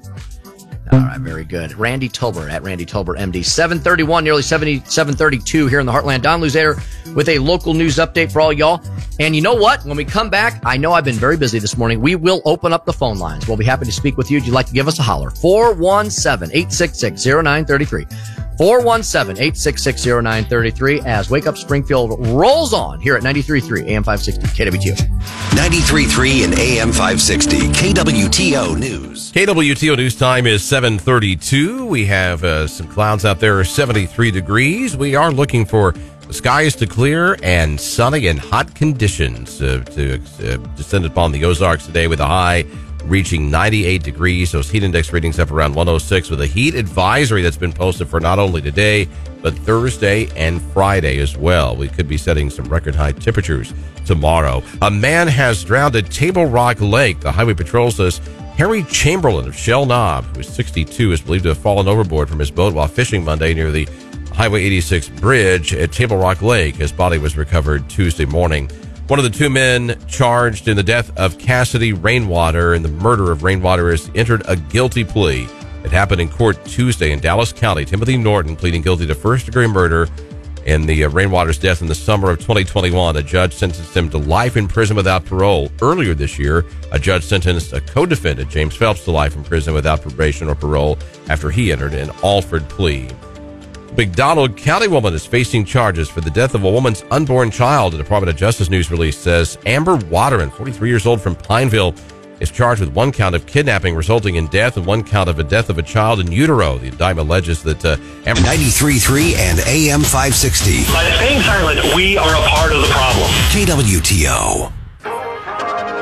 You're listening to Wake Up Springfield with former Speaker of the House Tim Jones, News Director Don Luzader, and producer Cass Bowen Anderson on 93.3 and AM 560 KWTO. Lights and says she's coming for me. Now put your hands up. This is a heist, and there's no one in here living gonna make it out. Honestly, there's got to be a better reason for waging this, the most pointless war of all. What is it? Well, thankfully, we have an answer. The war against Russia, ladies and gentlemen, the war against Putin and for Ukraine is, in fact, a war for democracy. Watch and recall the motive. The President has said many times we're focused on what we can do to support Ukraine's effort to fight for their democracy. As Pelosi puts it, the Ukrainian people are fighting the fight for their democracy and for ours as well. Without Ukrainian democracy, in other words, we can have no democracy here. If the Ukrainians aren't free, neither are we. We must make sure they can vote in Kiev so we can continue to vote in Kansas City. It's really that simple. And yet tonight, we regret to tell you that we have a problem. It looks like they're not going to be able to vote in Kiev anymore. And no, for once, it's not Putin's fault. Democracy in Ukraine seems to be suspended by the world's foremost democracy advocate himself, Field Marshal Zelensky. This is the guy who just announced he's likely to cancel next year's elections. Well, there you have it. That's Tucker on Twitter, version 7, episode 7 of Tucker on Twitter. And he currently now has, let me see here. Give me a second here. I'm going to tell you how many views this morning. Let's see. So when we went on the air earlier this morning, when I looked this up to see what he was up to, and I saw that episode 7 had been released, he was around 6.8 million views. Holy Toledo. Since we've been on the air 2 hours, he has jumped to 7.9 million views. Over 1.1 million views for Tucker between 5:30 Central Time and 7:30 in the Midwest. That's amazing. He's up to nearly 8 million views. And he's right, as usual. You may not like, you may love the Ukrainians, the Ukrainian people. You may think that this war is the most important war ever to be fought in this millennium or any other. The problem is, you can like the Ukrainian. This is where the media gets you, right? Apparently, you can like and support the Ukrainian people, but you cannot criticize the Ukrainian government. You cannot criticize any vestiges of corruption at all going on in the Ukrainian government. When in the world did we decide, we being the royal we of the pontificating elites up on Capitol Hill, that Ukraine was the only beacon in a dark, dreary world of freedom and liberty? They're the only ones.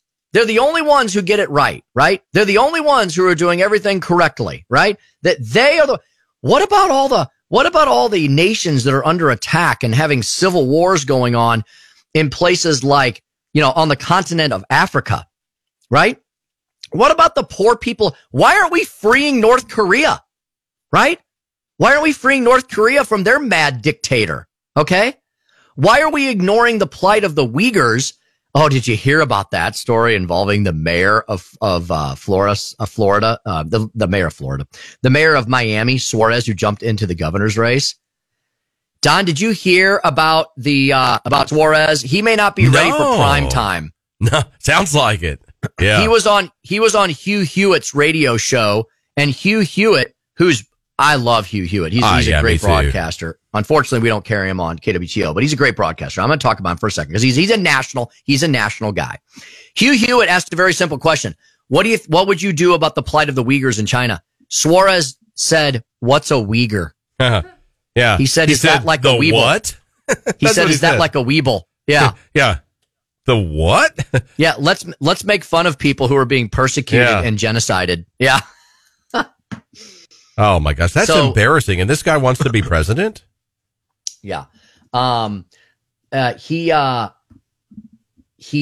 looking up the story here to get his exact quote here, but Suarez, who Suarez is kind of a I don't know. He's a very charismatic figure. He's not the most conservative person on the planet, but he's kind of he's one of the people that represents kind of the future. Hey, he is a very dashing, bright, articulate, brilliant Hispanic American who decided to wear the Republican label. So great. We should have a big tent, right? The problem is,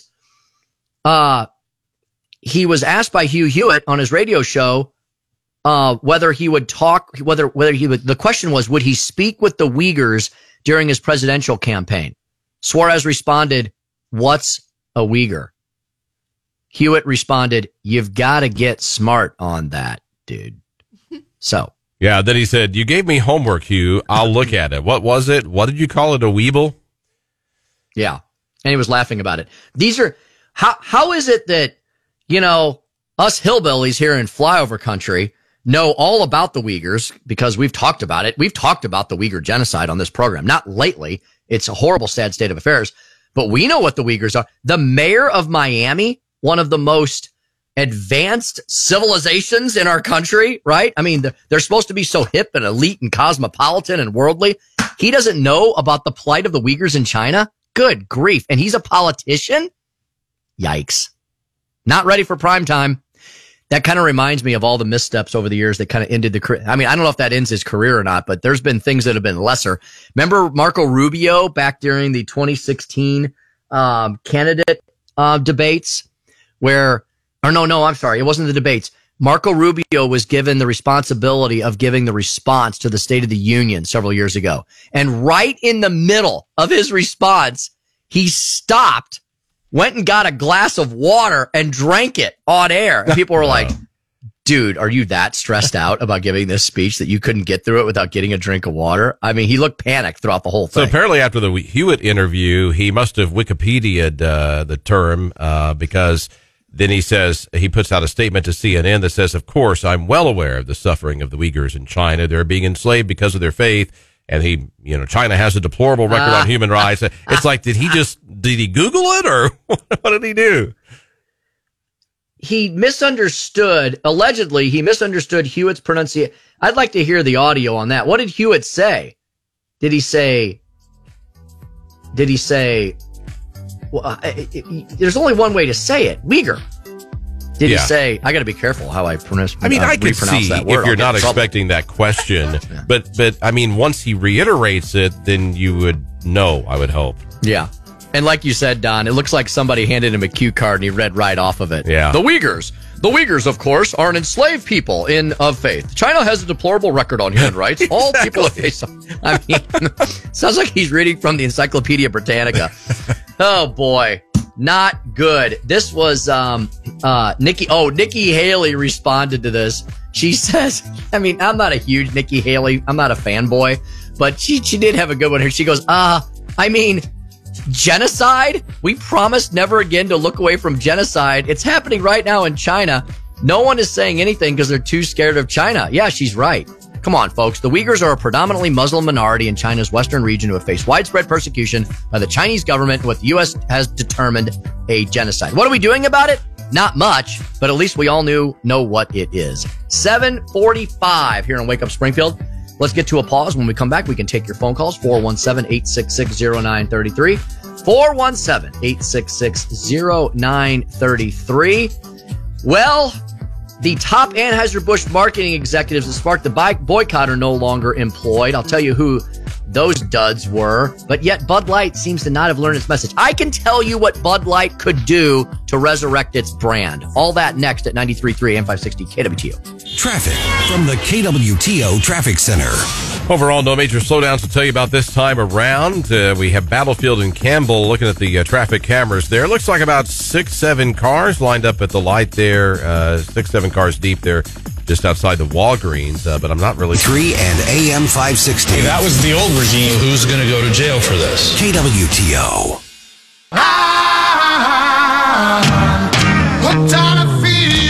You're listening to Wake Up Springfield with former Speaker of the House Tim Jones, News Director Don Luzader, and producer Cass Bowen Anderson on 93.3 and AM 560 KWTO. Sweet as candy. Breaking news. All right, Tim, are you ready for this? An exclusive source telling the Daily Caller top Anheuser-Busch marketing execs responsible for boycott are no longer employed. And the least surprising breaking news ever, they were originally put on leave and are no longer employed by Anheuser-Busch. Interesting, though, they actually got terminated. Many of us thought that they had been relegated to the 95th floor back corner office with the broom closet, and that's where they were exiled for a while. But now, Daily Caller confirming through internal text messages that Group Vice President for Marketing Daniel Blake and Bud Light Marketing Vice President, this was the most infamous woman in the land for a while. This was the poster girl for all of this, for this entire debacle. Alyssa Heinerscheid. I guess that's how you pronounce her name. Heinerscheid. Bud Light Marketing. Of course her name is Heinerscheid. Like it couldn't be like Alyssa Smith or something, right? Now we have to focus on her name. Bud Light Marketing Vice President Alyssa Heinerscheid are gone. I didn't stutter. That's what the text message said. Gone. According to obtained text messages with a current regional head of marketing. So it came directly from the inside, from a regional head of marketing for Anheuser-Busch AB InBev. That's what they are right now, folks. They're AB InBev. Unfortunately, they're not Anheuser-Busch anymore. They're no longer an American company, and that's where everything started going south. Did you know that back in the day, Anheuser-Busch, true story, you can look this up. Anheuser-Busch, decades ago, like 15, 20 years ago, had the opportunity in front of its face to purchase InBev. Yeah. They could have bought InBev. And you know why they declined to buy InBev? I remember reading this story a couple years later, many years ago. The story was the AB executives at the time, the brass at Anheuser-Busch, felt that InBev was too small of an inconsequential brand to purchase. Huh! How the tables got turned on them. Yes, they did. Right? Maybe it's because you're a stupid. Maybe it's because you're a giant stupido. I couldn't agree more with Ben Shapiro on that one. Yeah. I mean, so the tables got turned, and I don't know if anybody knows. I don't know if a lot of you know this. I don't know if anybody remembers this. It was not a congenial merger. It wasn't like a merger of convenience. It was a hostile takeover. AB InBev committed a corporate hostile takeover of Anheuser-Busch. So AB InBev came back and was like, all right, well, guess what? Not only did you decline to buy us back in the early 2000s, we're now going to buy you and own you. And we're going to do they basically did it through a stock purchase. They basically bought so much of Anheuser-Busch's stock that they became majority shareholders, and they caused a hostile takeover of the company. And then when Anheuser-Busch saw the writing on the wall, they then acquiesced. I mean, no shots were fired or anything. It wasn't like that dramatic. And it happens all the time in the world of corporations. But lesson learned, when you have an opportunity to purchase your competitors, maybe go ahead and do it. And that's where the once mighty Anheuser-Busch brand began to suffer and fall and fail. And of course, they're denying that they fired those two people, of course. Are they really? Yeah, they're maintaining that the pair are on a leave of absence. Right. Like forever? Yeah, like a permanent leave of absence, maybe. I think Aerosmith did a song about that, little permanent vacation. Well, there you go. I guess we'll see if they pop back up. So I told you I was going to tell you what AB InBev could do. resurrect this once mighty brand that I personally don't like Bud Light. I never have. I think it's, well, I can't say what I think it is on air. Well, you're the same person who likes super dry wine, so it would make sense that you like super dark beer too. Well, I don't like super dark beer. I like a good Pilsner. To me, Bud Light is way too watered down. It's too light. You know what I mean? Not that I'm a big drinker, because I'm absolutely not, but I can see why people would like it just because it's easier to drink. Like stouter stuff. Yeah, if you want to get hammered. Well, stouter stuff is just bitter and kind of nasty. I got beer that's not stout at all. Like, for instance, so since I don't drink AB InBev products anymore, I've completely cleansed them from my refrigerator. I got rid of the last Mick Ultra last week. And you know what? I love Michelob. So, okay, for instance, I think Mick Ultra is a good beer. I think Michelob Ultra is a good beer. I think it's much better than Bud Light. Much better.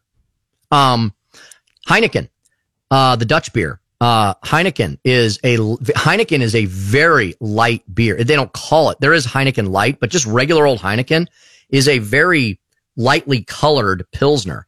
I think it's much better than Bud Light. So anyway, Amstel Light's another really good beer. Modelo, Corona. These are all lighter beers. I just think Bud Light is too light. Like it's too watered down. That's my point on it. Anyway, what could they do though? Because a lot of people do like Bud Light. Like to Cass's point, a lot of people drink. It was the number one beer in America. To Cass's point, it was. So I think they need to come forward. They'll never do this, by the way, because they're so afraid at, not being so woke. They're already running afoul of the LGBTQ XYZ community because they're basically having to admit they made a big mistake. So what they need to do is, I'm sorry, they need to decide where the super majority of their current and future beer drinkers might be. And that would be for people who do not approve of Dylan Mulvaney and the promotion of the trans cult. So they need to apologize. Number one, they need to have a legitimate, full frontal, nationally televised apology from someone way up the food chain, maybe the CEO himself or somebody in the marketing department. It's the three hardest words to admit. We were wrong. Yeah, we were wrong. They were wrong. And then, Don, I think they need to do some hardcore, Great America campaign, do a bunch of camo cans and hire Kid Rock to be your spokesman. That's my cure for fixing Bud Light. Although you probably have to pay him a lot of money right now. You would. Yeah, you would. He moved to, do you know he has a huge compound in, Tennessee? He lives in Tennessee now. Oh, I didn't know that. Yep. He got the heck out of Detroit where he's from, and he probably lived in LA or Hollywood for a while.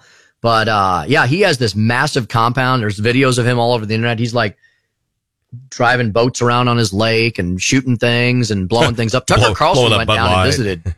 Yeah, blowing up Bud Light. I think he did. I think he actually did do that. I think there was a viral video where he nuked some Bud Light. Yeah. Tucker Carlson went down when he was still on TV and about 6-7 months ago and did a whole expose with Kid Rock. Tucker was hanging with Kid Rock at his compound. I think that's really cool. Yeah. It's very good. Tucker Carlson somehow is able to pull off ultra preppy nerd and cool at the same time. Tucker Carlson so embraces his wonky public policy nerdy exterior. He wears it so well that he can hang with Kid Rock, that he's that cool. It's because Tucker Carlson's comfortable in his own skin, right? Tucker Carlson is one of the happiest men on earth. He does very well. Oh yes, he's a multimillionaire. He's not the richest person on the planet though, but I'll tell you, he's definitely one of the happiest. And you know why? You know what makes him happy? I think it's because he tells the truth. He tells the truth in an interesting way, and he makes us think interesting things. All right, my goodness, it is 7:58 here in the Heartland. We've got 1 hour of the show left. What are we going to do? We're going to do Tim's Top 3, Part 3. We're going to talk to Tristan Justice of The Federalist all about Adam Shifty. Why did Schiff for Brains get censored, and what does that ultimately mean? Tristan's going to break it all down for us. just before we take the morning dump. All that and more. Wow, what an 8 o'clock hour. 93.3 and 560 KWTO. Springfield's home of the Dan Bongino Show. This is what I find ironic and why people want to get away from dumb liberals. Because liberals swear by government. They want to give government a big handy. They want to give them a back rub. They love government. They kiss the ass of it. They worship it. Dan Bongino. It is the Zeus Mount Olympus god. And yet the minute their own government that they love. Of illegal aliens have been released into our communities. 93.3 and AM 560 KWTO. It's time for Tim's Top 3. Ha-ha! Tiny Timmy! Away! 1. Sorry, I'm eating. You're the most ridiculous. I decided to try to choke. It is fantastic. I tried to choke down a granola bar really fast. Don, have you heard about this NFL story that just broke this morning? About the player who drowned? Yes. Even I've heard about this. Yeah, I've had it on this morning, yeah. Florida sheriff blasted beachgoers for ignoring warnings before ex-NFL quarterback Ryan Mallett's drowning. Bay County Sheriff Tommy Ford said he was beyond frustrated with the tragic deaths in the Gulf. How horrific. Yeah. Oh, my goodness. Really sad story. Let's we'll talk about that in just a second. How about, first of all, we do number 2. Hunter Biden saying extorting foreign companies, especially those in communist China and corrupt Ukraine, out of millions of dollars is what the Bidens do best. Well, he didn't exactly say it that way, but here's the quote. You tell me what you think this means. I'm tired of this, Kevin. Kevin is the apparently Americanized name for Gong Wen Dong. I'm not trying to be funny. That's the guy's name. Gone with the wind? Dong? Is that what you said? Yes. Yeah, Dong with the wind. Okay. We're gonna get in so much trouble. Oh my God, so racist. Although if he's a communist Chinese dude, can we be racist with that? Because he's communist Chinese. I don't know. A CEFC China Energy Associate used the nickname Kevin. Here's the quote. I'm tired of this, Kevin. You know what? For more effect, I'm going to use the guy's name. I'm tired of this, Dong. So childish. Oh, boy. I'm going to mute you. Careful, Tim. I'm tired of this Gong Wen Dong. Hunter said, I can make $5 million in salary, blah, blah, blah. The Bidens are the best at doing exactly what the chairman wants from this partnership. I mean, what more do we need? Oh my God, it's unbelievable. And how about we do number 3? What's number 3? I gotta find. You think Biden's telling his son, "Hush up, boy"? Yeah, hush up, boy. I bet he is. Oh, in an ideological cleansing over at the crippled Fox News, they just let the other shoe drop. They fired all of Tucker's remaining staffers. You know, they could have reassigned them to other shows. Boy, talk about an ideological rift over there. All of Tucker's people are gone. He'll probably rehire most of them at his new gig anyway. And that's Tim's Top 3, the completely unpolitically correct, barely FCC compliant version here on a Wednesday, June 28th, 8:10. Io Silva! Away! Don't ever do that again. Sorry. So, this beach, Don, in Florida. Yeah. Is it? Oh, it's near Destin. Mallett drowned in the waters near Destin. Deltaplex News in Arkansas first reported Tuesday. Bay County Sheriff Tommy Ford warned those going to the beach to be careful after the recent spate of drowning deaths, which he said put first responders at risk as well. Bay County is near Okaloosa County, where Destin is located. Both counties sit along the Gulf of Mexico. I'm very familiar with this location. When I was a kid, my parents took us to Destin all the time. I haven't been to Destin. Well, I guess I went there for spring break about 5 or 6 years ago. We kind of got tired of going during the spring because it's a you know what show. It's a poop show. It's too crowded. The sheriff said, "I'm beyond frustrated at the situation. I've watched while deputies, firefighters, and lifeguards have risked their lives to save strangers. I've seen strangers die trying to save their children and loved ones, including 2 fathers on Father's Day." What's going on in Destin, Florida? Like, why is there suddenly a problem here? Like, are they, I don't understand. I thought this was a nice, safe beach area. That's what it used to be when I was there. Are they going in an area where it's known for rip tides or something? Rip currents. I guess I'm confused. There apparently is rip currents that flow away from the shore at surf beaches. They typically form at breaks and sandbars. The Weather Service warns they can be dangerous, as fast-moving water can even keep the strongest swimmers from being able to survive this. Rip current deaths have risen nationwide to a high of 113 back in 2021. Wow.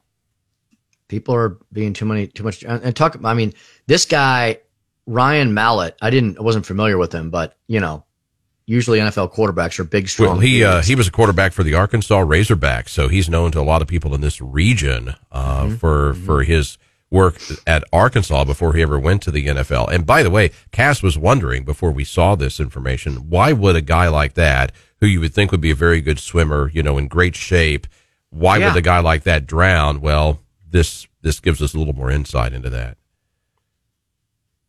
Yeah, very rip currents, man. They're not to be messed with. And if you want to know what a rip current is, so if you've ever been to the ocean, when you're standing on the shore, you know how the water comes up and then it flows back in. Mm-hmm. Okay. So I guess some people think that the ocean's always moving in one direction. No, the ocean's moving in 2 different directions all the time. It flows up basically on the top, and then underneath it pulls back out. So a rip current, think of that motion of the ocean going back out. It's when that undertide, right? The inner tide is strong. There's like areas where that undertow, that they also call it an undertow, where the ocean floor drops down. It's really strong and powerful. It's like a giant vacuum. And I don't care how strong you are. No human being is going to win over the ocean. Right. It's too big and too strong, especially when he was probably swimming too far out or something, is what happened. Very sad. Because generally, if you can touch the bottom, you're going to be okay. Yeah. He was so he played in the NFL, Don, and then he was a coach. Yes. In Whitehall, Arkansas.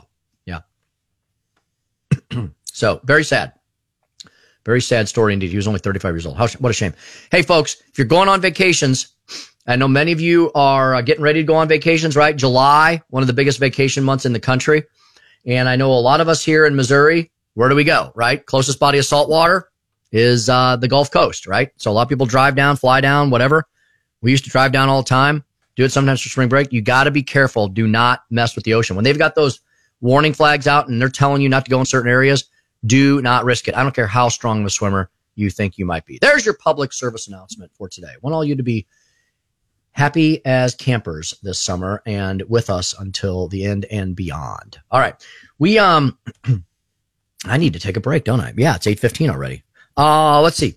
We did Tim's top 3, the non-politically correct version. When we come back, we'll talk to Tristan Justice, Western correspondent for The Federalist. The Federalist, as you know, one of my favorite online publications. We're going to talk to him about the censure of Adam Schiff. You didn't hear much about it except that, okay, they had a vote. It failed. They had a vote again. It passed. They've censored Adam Schiff. What does that mean? Will Adam Schiff simply use this to his benefit? Will he learn anything from it? Is there any real punishment?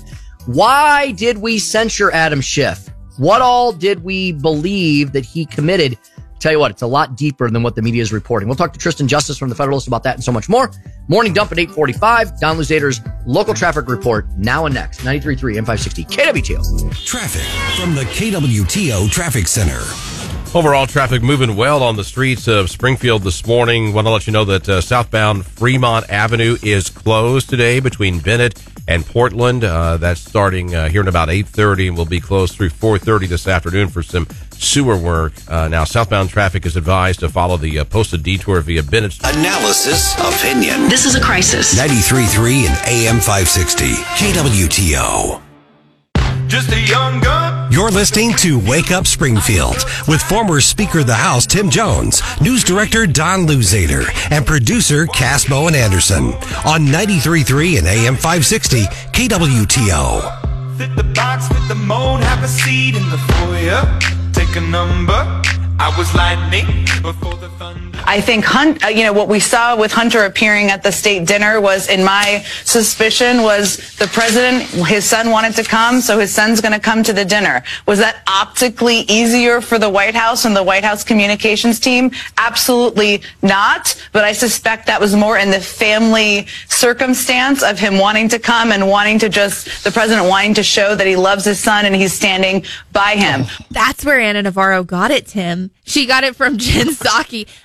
From Circleback. Oh, Joe Biden is just loving, he's a father first, and he's just loving his son, even though his son smokes Parmesan cheese and objectifies women. It's fine. It's fine. So it's exactly what Randy Tobler said, Cass, earlier this morning. They all circulate their talking points at 8 a.m. Eastern, and they are 7 a.m. Eastern, and they know exactly what to say throughout the day. You're right. Circleback set it up. She's still the White House spokesperson, isn't she, Cass? Because Jean Pierre is a disaster. I bet they sent Jen Psaki off into the media to be a bigger, more in your face voice. I wonder if she's still on somebody's behind the scenes cash only payroll on this one.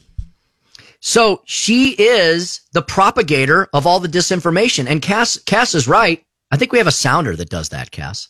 Cass is right. Cass is so right. Cass is right. When Cass did I is say so right.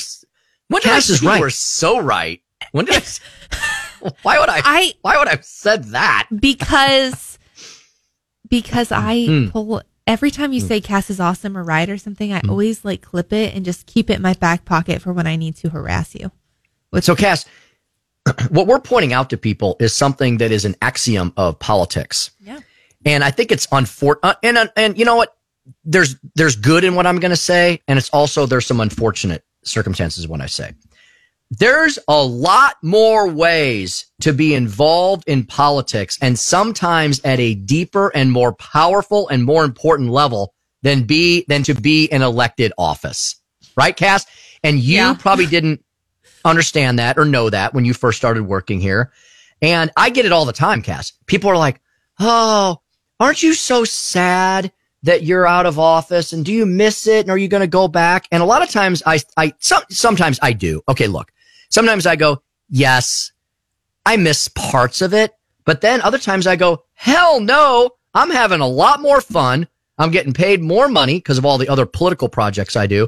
I get to see more of the nation than just sit. Hey, look, being a state rep, I can be critical of this, right? Because I was a state rep. I was a city councilman. And sometimes you're doing great things. But other times when you've got the wrong leadership team and you can't move forward on important measures, you're sitting there like a bump on a log and you're absolutely, completely useless. No offense to my best friends in the state house and the state senate. And some of them are probably nodding their heads and agreeing with me right now. So there's many ways to have an influence in the world of politics and public policy. Not being an elected official. Yes, that's important. Yeah, absolutely. We are a constitutional representative democracy. So we need our representatives, right? But when our representatives get hamstrung, when they get stuck in the mud, when they get mired down, whether through their own fault or the fault of their leadership team, that's where people like I and Jen Psaki on the other side of the aisle, that's where we come in. Because we have bullhorns. We have megaphones. And, we don't all do these things forever. And we don't only just do our work through the microphone. Folks, I work for 7 other entities or individuals. There's a lot of work I do that none of you will see or ever will see, but it does have an impact. I work with several national organizations. I work with 50 state legislatures. When I go to Florida at the end of July, I will be at a meeting with 2,000 stakeholders, elected officials, and important public policymakers from around the entire country. And okay, call it the vast right-wing conspiracy if you want. I call it a sharing of ideas and a networking meeting. I want to know what's working in Montana these days that's not in Missouri. What are they doing in South Dakota that we're not doing here in the Show Me State? What's happening in Tennessee that I can learn from? And then I bring that information back and I talk about it on the radio. I talk about it off air to my legislative friends. There's a lot of people involved in politics. Now, some of that's good. Some of that's bad. We don't want shadow governments. We want transparency. We don't want our representatives to just be conduits for left-wing lunatics, or on the right, we want our representatives to be their own people and do their own things, but they need help too. They'll tell you they love learning from others. So Jen Psaki, folks, my whole point on this is, and I think we just proved it with what Cass played there. Jen Psaki is still an incredibly influential and important person on the left-hand side of the aisle. As much as we make fun of them, as much as we try to ignore them, you can't. What just happened? Jen Psaki just told the liberal universe what the talking point should be. And The View picked it right up, and so is CNN. They did. And you know what? Tens of millions of Americans, that's what they hear. That becomes what they think. And you're moving an entire... Look, it's like the Titanic every single day. But it's the voices of 1,000 or 10,000 or 20,000 provocateurs on the left and the right. Yes, the elected officials are very important, but they can't do this job by their own. And you know what? On the right, the Republican elected officials, they are outgunned and outmanned every single day by deep state dysfunction. They need people like me and Cass and all the other people out there who are in broadcast, who are in the think tanks, like Jonathan Williams we talked to from ALEC, like Zach Smith we talked to it from Heritage and Dakota Wood.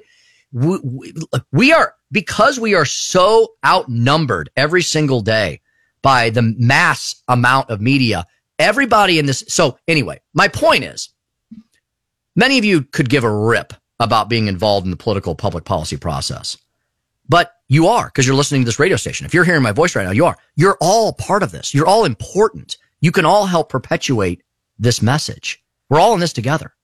Yeah, and do you remember that clip that circulated around the time of COVID that put probably 50 different local news outlets all in sync, and they all said the exact same line?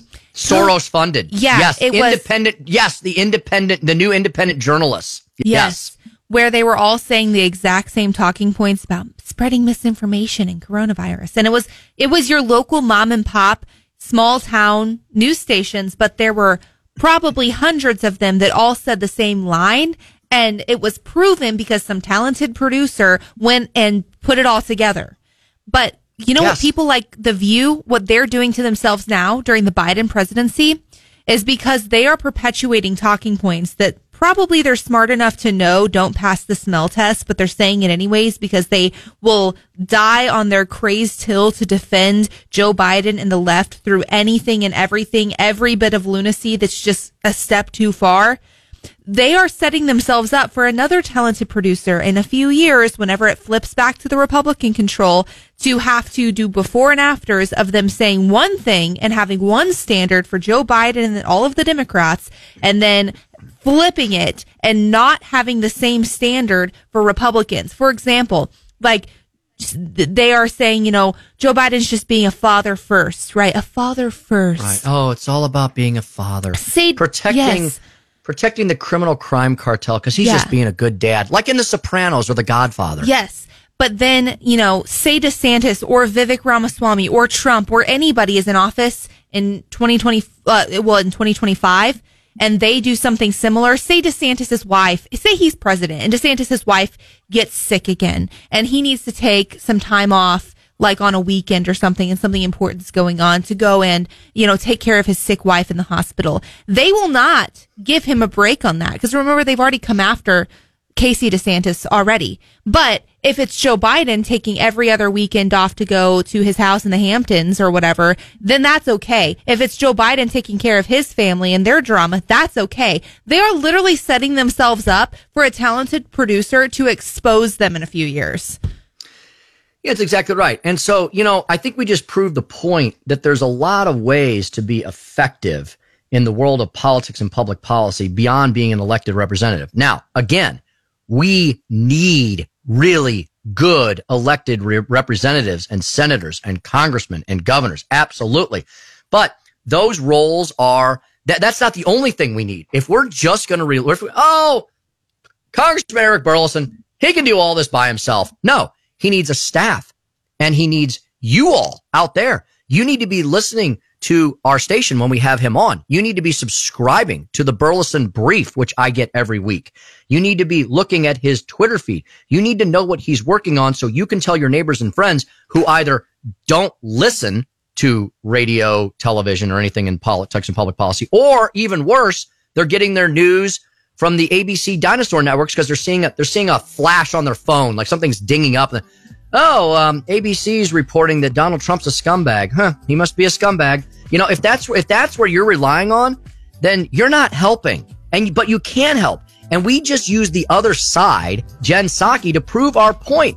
How in the world is it that Jen Psaki says one thing in some podcast or on-air interview, and suddenly The View and CNN and everybody else are saying the same thing? It's because they're working together. It's one thing they do really well that we need to learn from them. We don't need to be the Borg. We don't need to be the Matrix. We don't need to be automatons, but we do need to learn how to work together and convey the message that freedom, liberty, and less government is better for this country. And the opposite of authoritarianism and censorship is not good at all. All right.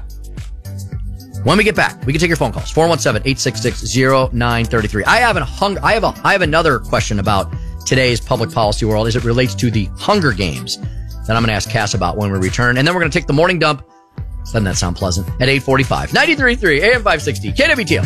93.3 and AM 560 KWTO News. KWTO News time is 8:30 in Springfield this morning. We have cloudy skies. We do expect that sun to be out, though, today, and it is going to get downright hot with a heat advisory in effect today, tomorrow, all the way through Friday. We're at 74 degrees now, and we're looking for a high temp this afternoon of 97 with the heat index up around 105. One of two men accused in the murder of Cassidy Rainwater in Dallas County has entered a guilty plea.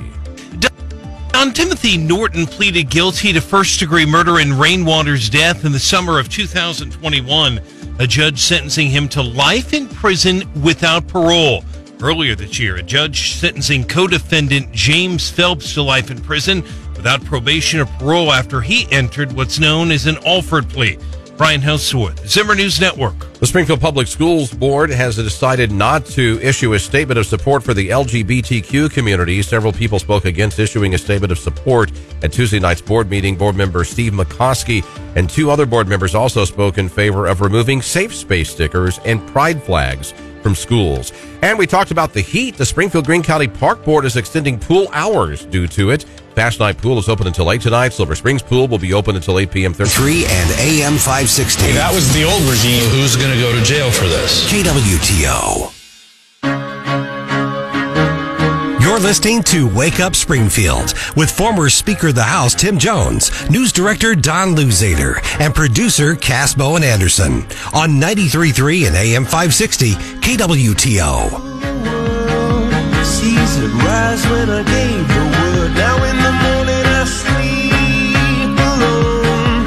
Sweep the streets I used to own. Senator Rick Scott here. Let me give you a travel warning. If you're a socialist, communist, somebody that believes in big government, I would think twice. Think twice if you're thinking about taking a vacation or moving to Florida. We're the free state of Florida. We actually don't believe in socialism. We actually know people, and some people in our state lived under it, and we know people lived under socialism. It's not good. It's not good for anybody. So if you're thinking about it, if you think about coming to Florida and you're a socialist or communist, think twice. We like freedom, liberty, capitalism, things like that. How dare you! So that's another reason we need communism.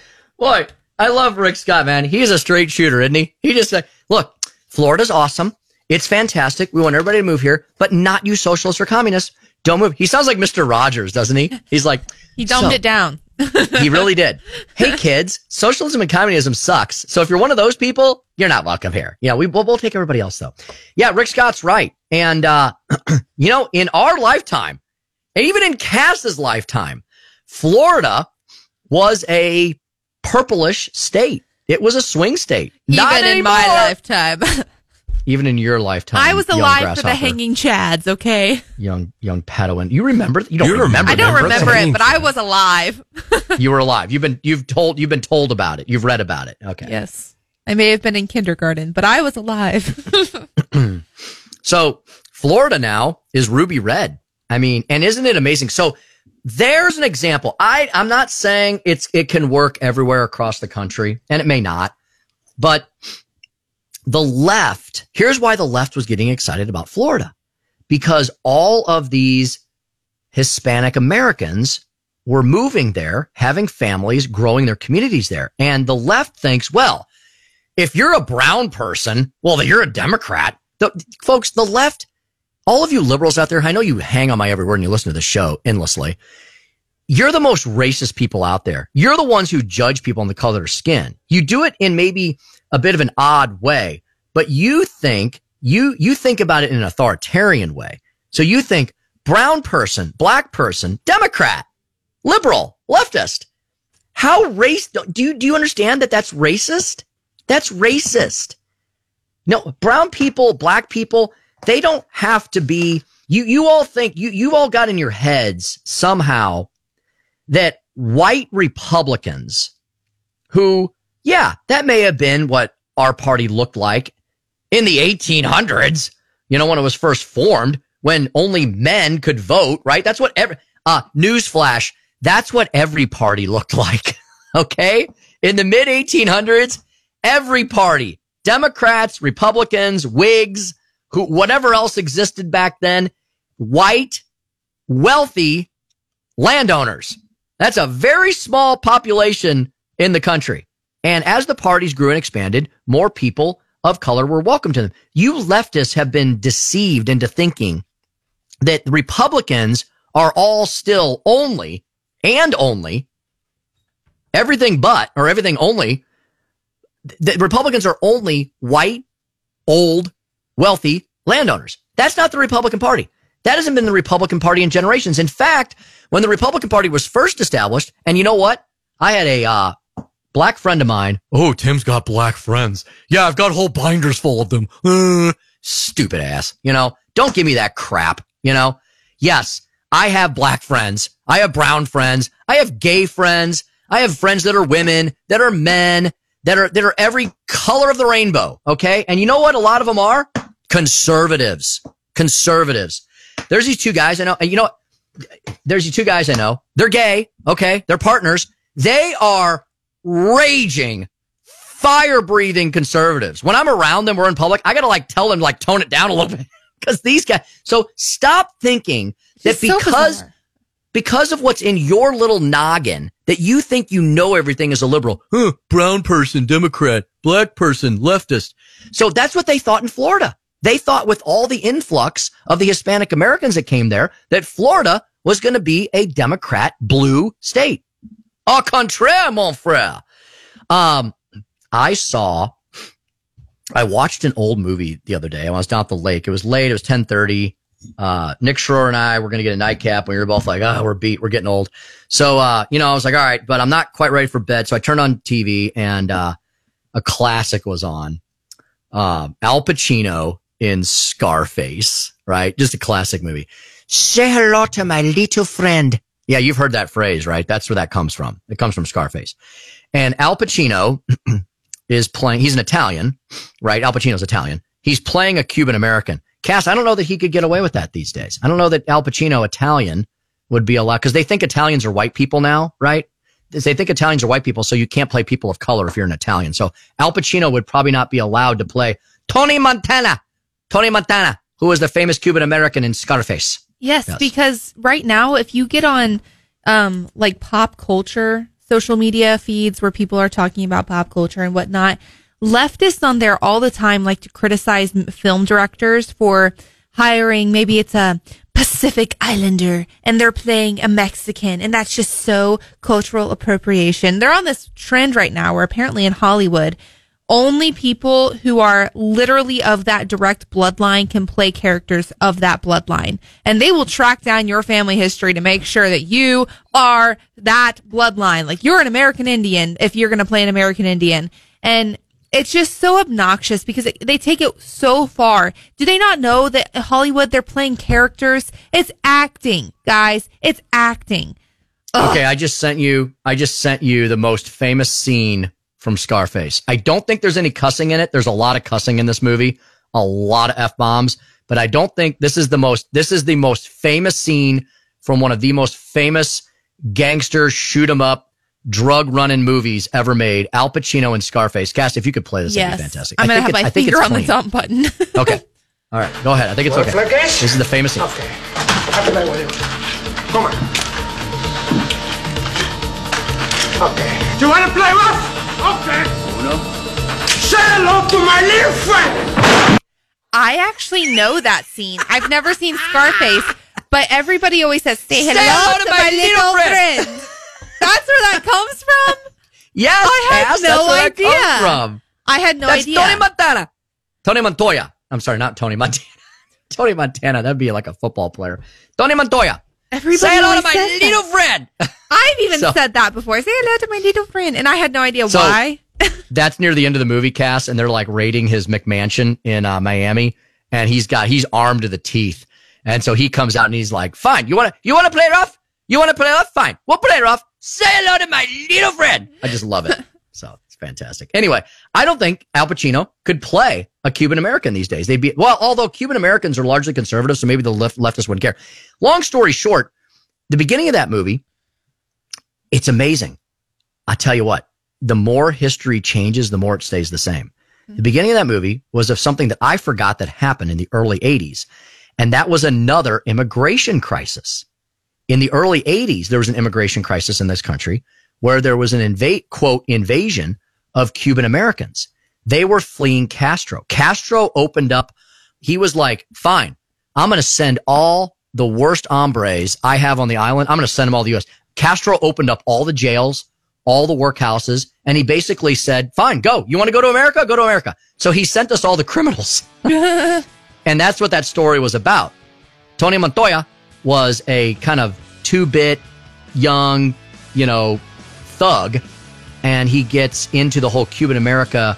It's like the Cuban American version of The Godfather. Okay.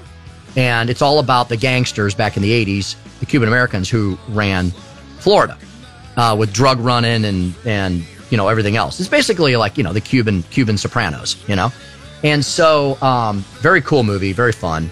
Little dated, there's some dated stuff in there, but there was an immigration crisis and all the Cubans were camped out under this famous bridge in Miami. And it was a big deal. It was like a tent city and all that. So it just reminded me of like today's world with Texas, what Texas is going through. Anyway, all of those Cuban Americans, they eventually, things calmed down. They integrated into the great American melting pot of society. They became America. They became business owners and shop owners and entrepreneurs and business magnates and financiers and bankers and elected officials. And guess what? They became Republicans. They became capitalists, free marketeers. So don't you think that just because somebody's color of skin is a certain shade that they're automatically going to be liberal leftists? You know what? That's called racism. Yes. Say hello to my little friend indeed. All right, we're going to get to a break now. Final break of the morn. When we come back, the morning dump, everything we may have missed and more here at 93.3 and 560 KWTO. From the KWTO Traffic Center. Overall, we've been looking pretty good across the streets of Springfield this morning. We do have some type of a traffic issue, it looks like, over at Chestnut Expressway. Analysis, opinion. This is a crisis. 93.3 and AM 560 KWTO. You're listening to Wake Up Springfield with former Speaker of the House Tim Jones, News Director Don Luzader, and producer Cass Bowen Anderson on 93.3 and AM 560 KWTO. Take my horse through the old town road. I'm gonna ride till I can't no more.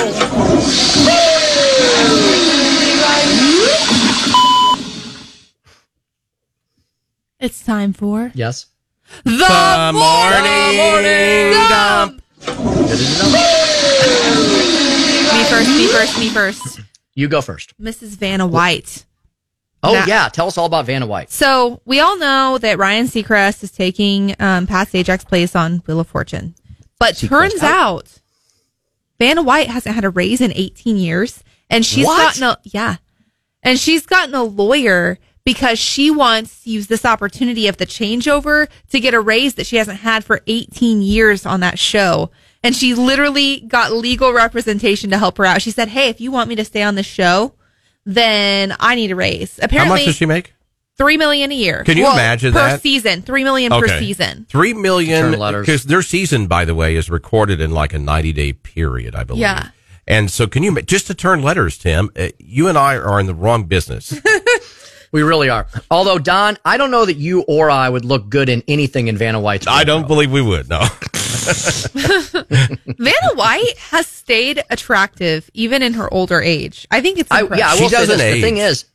The thing is, for people who are similarly situated as her, you know, in that industry, in that world, I would argue she's underpaid. You know, I know it's turning letters, but given her industry, given where she has to live, that show is from, isn't it from Burbank, Don? Isn't that from California? Yes, I believe so. So, look, folks, I know $3 million sounds like a lot of money, and it is, and none of us would turn it down. But do you know how expensive it is to live in California? It's why everybody's leaving. If you want to have a modest home, I'm talking a normal 1,500 square foot ranch without a pool, anywhere within like a day's drive of the ocean out there. A friend of mine told me you're going to spend, get this, $1 million to $1.5 million for a freaking bungalow. That's how ridiculous it's gotten. So can you imagine? Okay. I was out there in December of 2021. That was while gas was starting to go up, but it wasn't anywhere near what it got to. Gas out there on the way up, like here it was like $2.75, maybe $3 a gallon. It was like $5 and $6 a gallon for gas. And that was before the big spike. Wasn't the big spike like in 2022? It right, got like really $8 or $9 or $10 a gallon in Los Angeles. Yes. You're right, Cass. It almost hit $10 a gallon. They were like, we don't have enough squares on the board thingy to put $10 a gallon gas. We don't have enough boxes, you know, on the pumps or on the signs. It's ridiculous. Remember that one gas station I reported on that was going to go out of business? They were like, if this keeps up, we're out of here. It was like one of the oldest gas stations in like Montecito. So yeah, $3 million is a lot of money in Springfield, Missouri. In La Jolla, California, Burbank, it's probably middle income. She apparently lived in a luxurious home in Beverly Hills, but then sold it in late 2019. Well, her husband's a film producer. Look, right. So he's not making a lot of money. Yeah, she's not a pauper. I just think that she's probably not being paid what she should be being. Hey, we can say it's a ridiculous industry. We can say it's silly, but this is what we do, right? The reason Wheel of Fortune's on TV and has been on forever is because we all watch it. That's the problem. One of our fans, Cass, I have a feeling this lady's related to you. Her Twitter handle, and she's a friend. She's a fan. Her Twitter handle, Cass, is Mo Cat Lady. I promise it's not me. I promise it's not actually me. You're not stalking me in a different way? No. Okay. It's but Mo I Cat like Lady. it. And so you would think that if somebody named Mo Cat Lady was stalking me, that would be some raging, you know, old hermit crab leftist. But no, Mo Cat Lady is a hardcore conservative. In her little Twitter handle, she's got a little emoji of a cat, smiling cat, American flag, and a bald eagle. So God bless you, Mo Cat Lady. Share we love with us you. your real identity. We want to know. I shared a text this morning from the Babylon Bee because they blew up the internet again. It's a picture of the White House press podium with the American flag and the podium. And there's this giant cloud of white smoke. Okay. And there's nobody there. The Babylon Bee caption: Karine Jean Pierre throws smoke bomb and disappears when asked about Hunter Biden texts. So, Karine Jean Pierre, tell us about the latest WhatsApp messages on Hunter Biden's laptop. Poof, whoosh, gone, right? So, and then Mo Cat Lady says, Good morning, Mr. Speaker. I think she does this all the time. It's like she's not even there, even when she's talking to begin with. Well played, MoCat Lady. Thanks so much for listening to us. Don, we've got a couple stories here. You just talked about this. I think this is worth reiterating. I think it's amazing.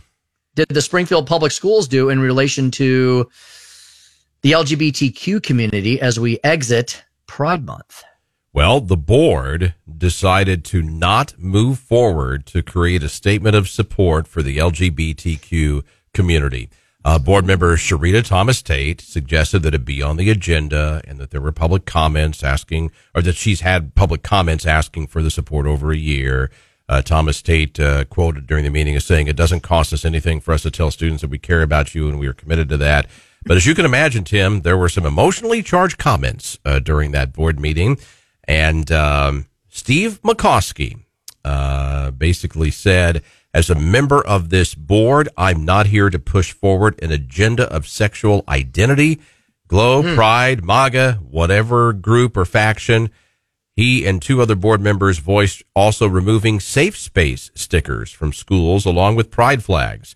Others said it all comes down to focusing on the district's policy. So the Springfield School Board, at least now, have voted to, multiple board members voted to remove safe space stickers from schools along with the pride flags, and they have chosen not, as a board, to issue an LGBTQ support statement. So very significant there.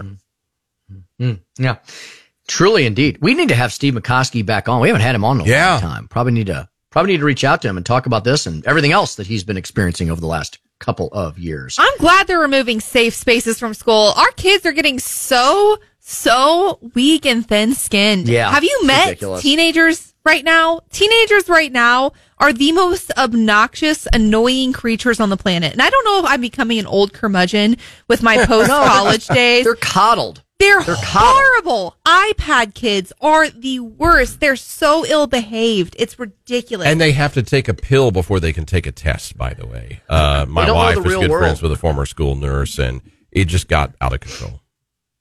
Yeah, absolutely indeed.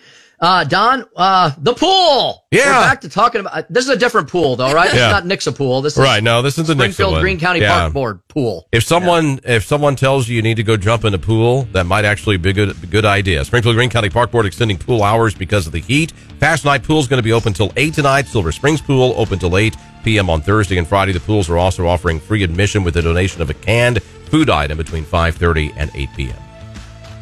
Cannonball!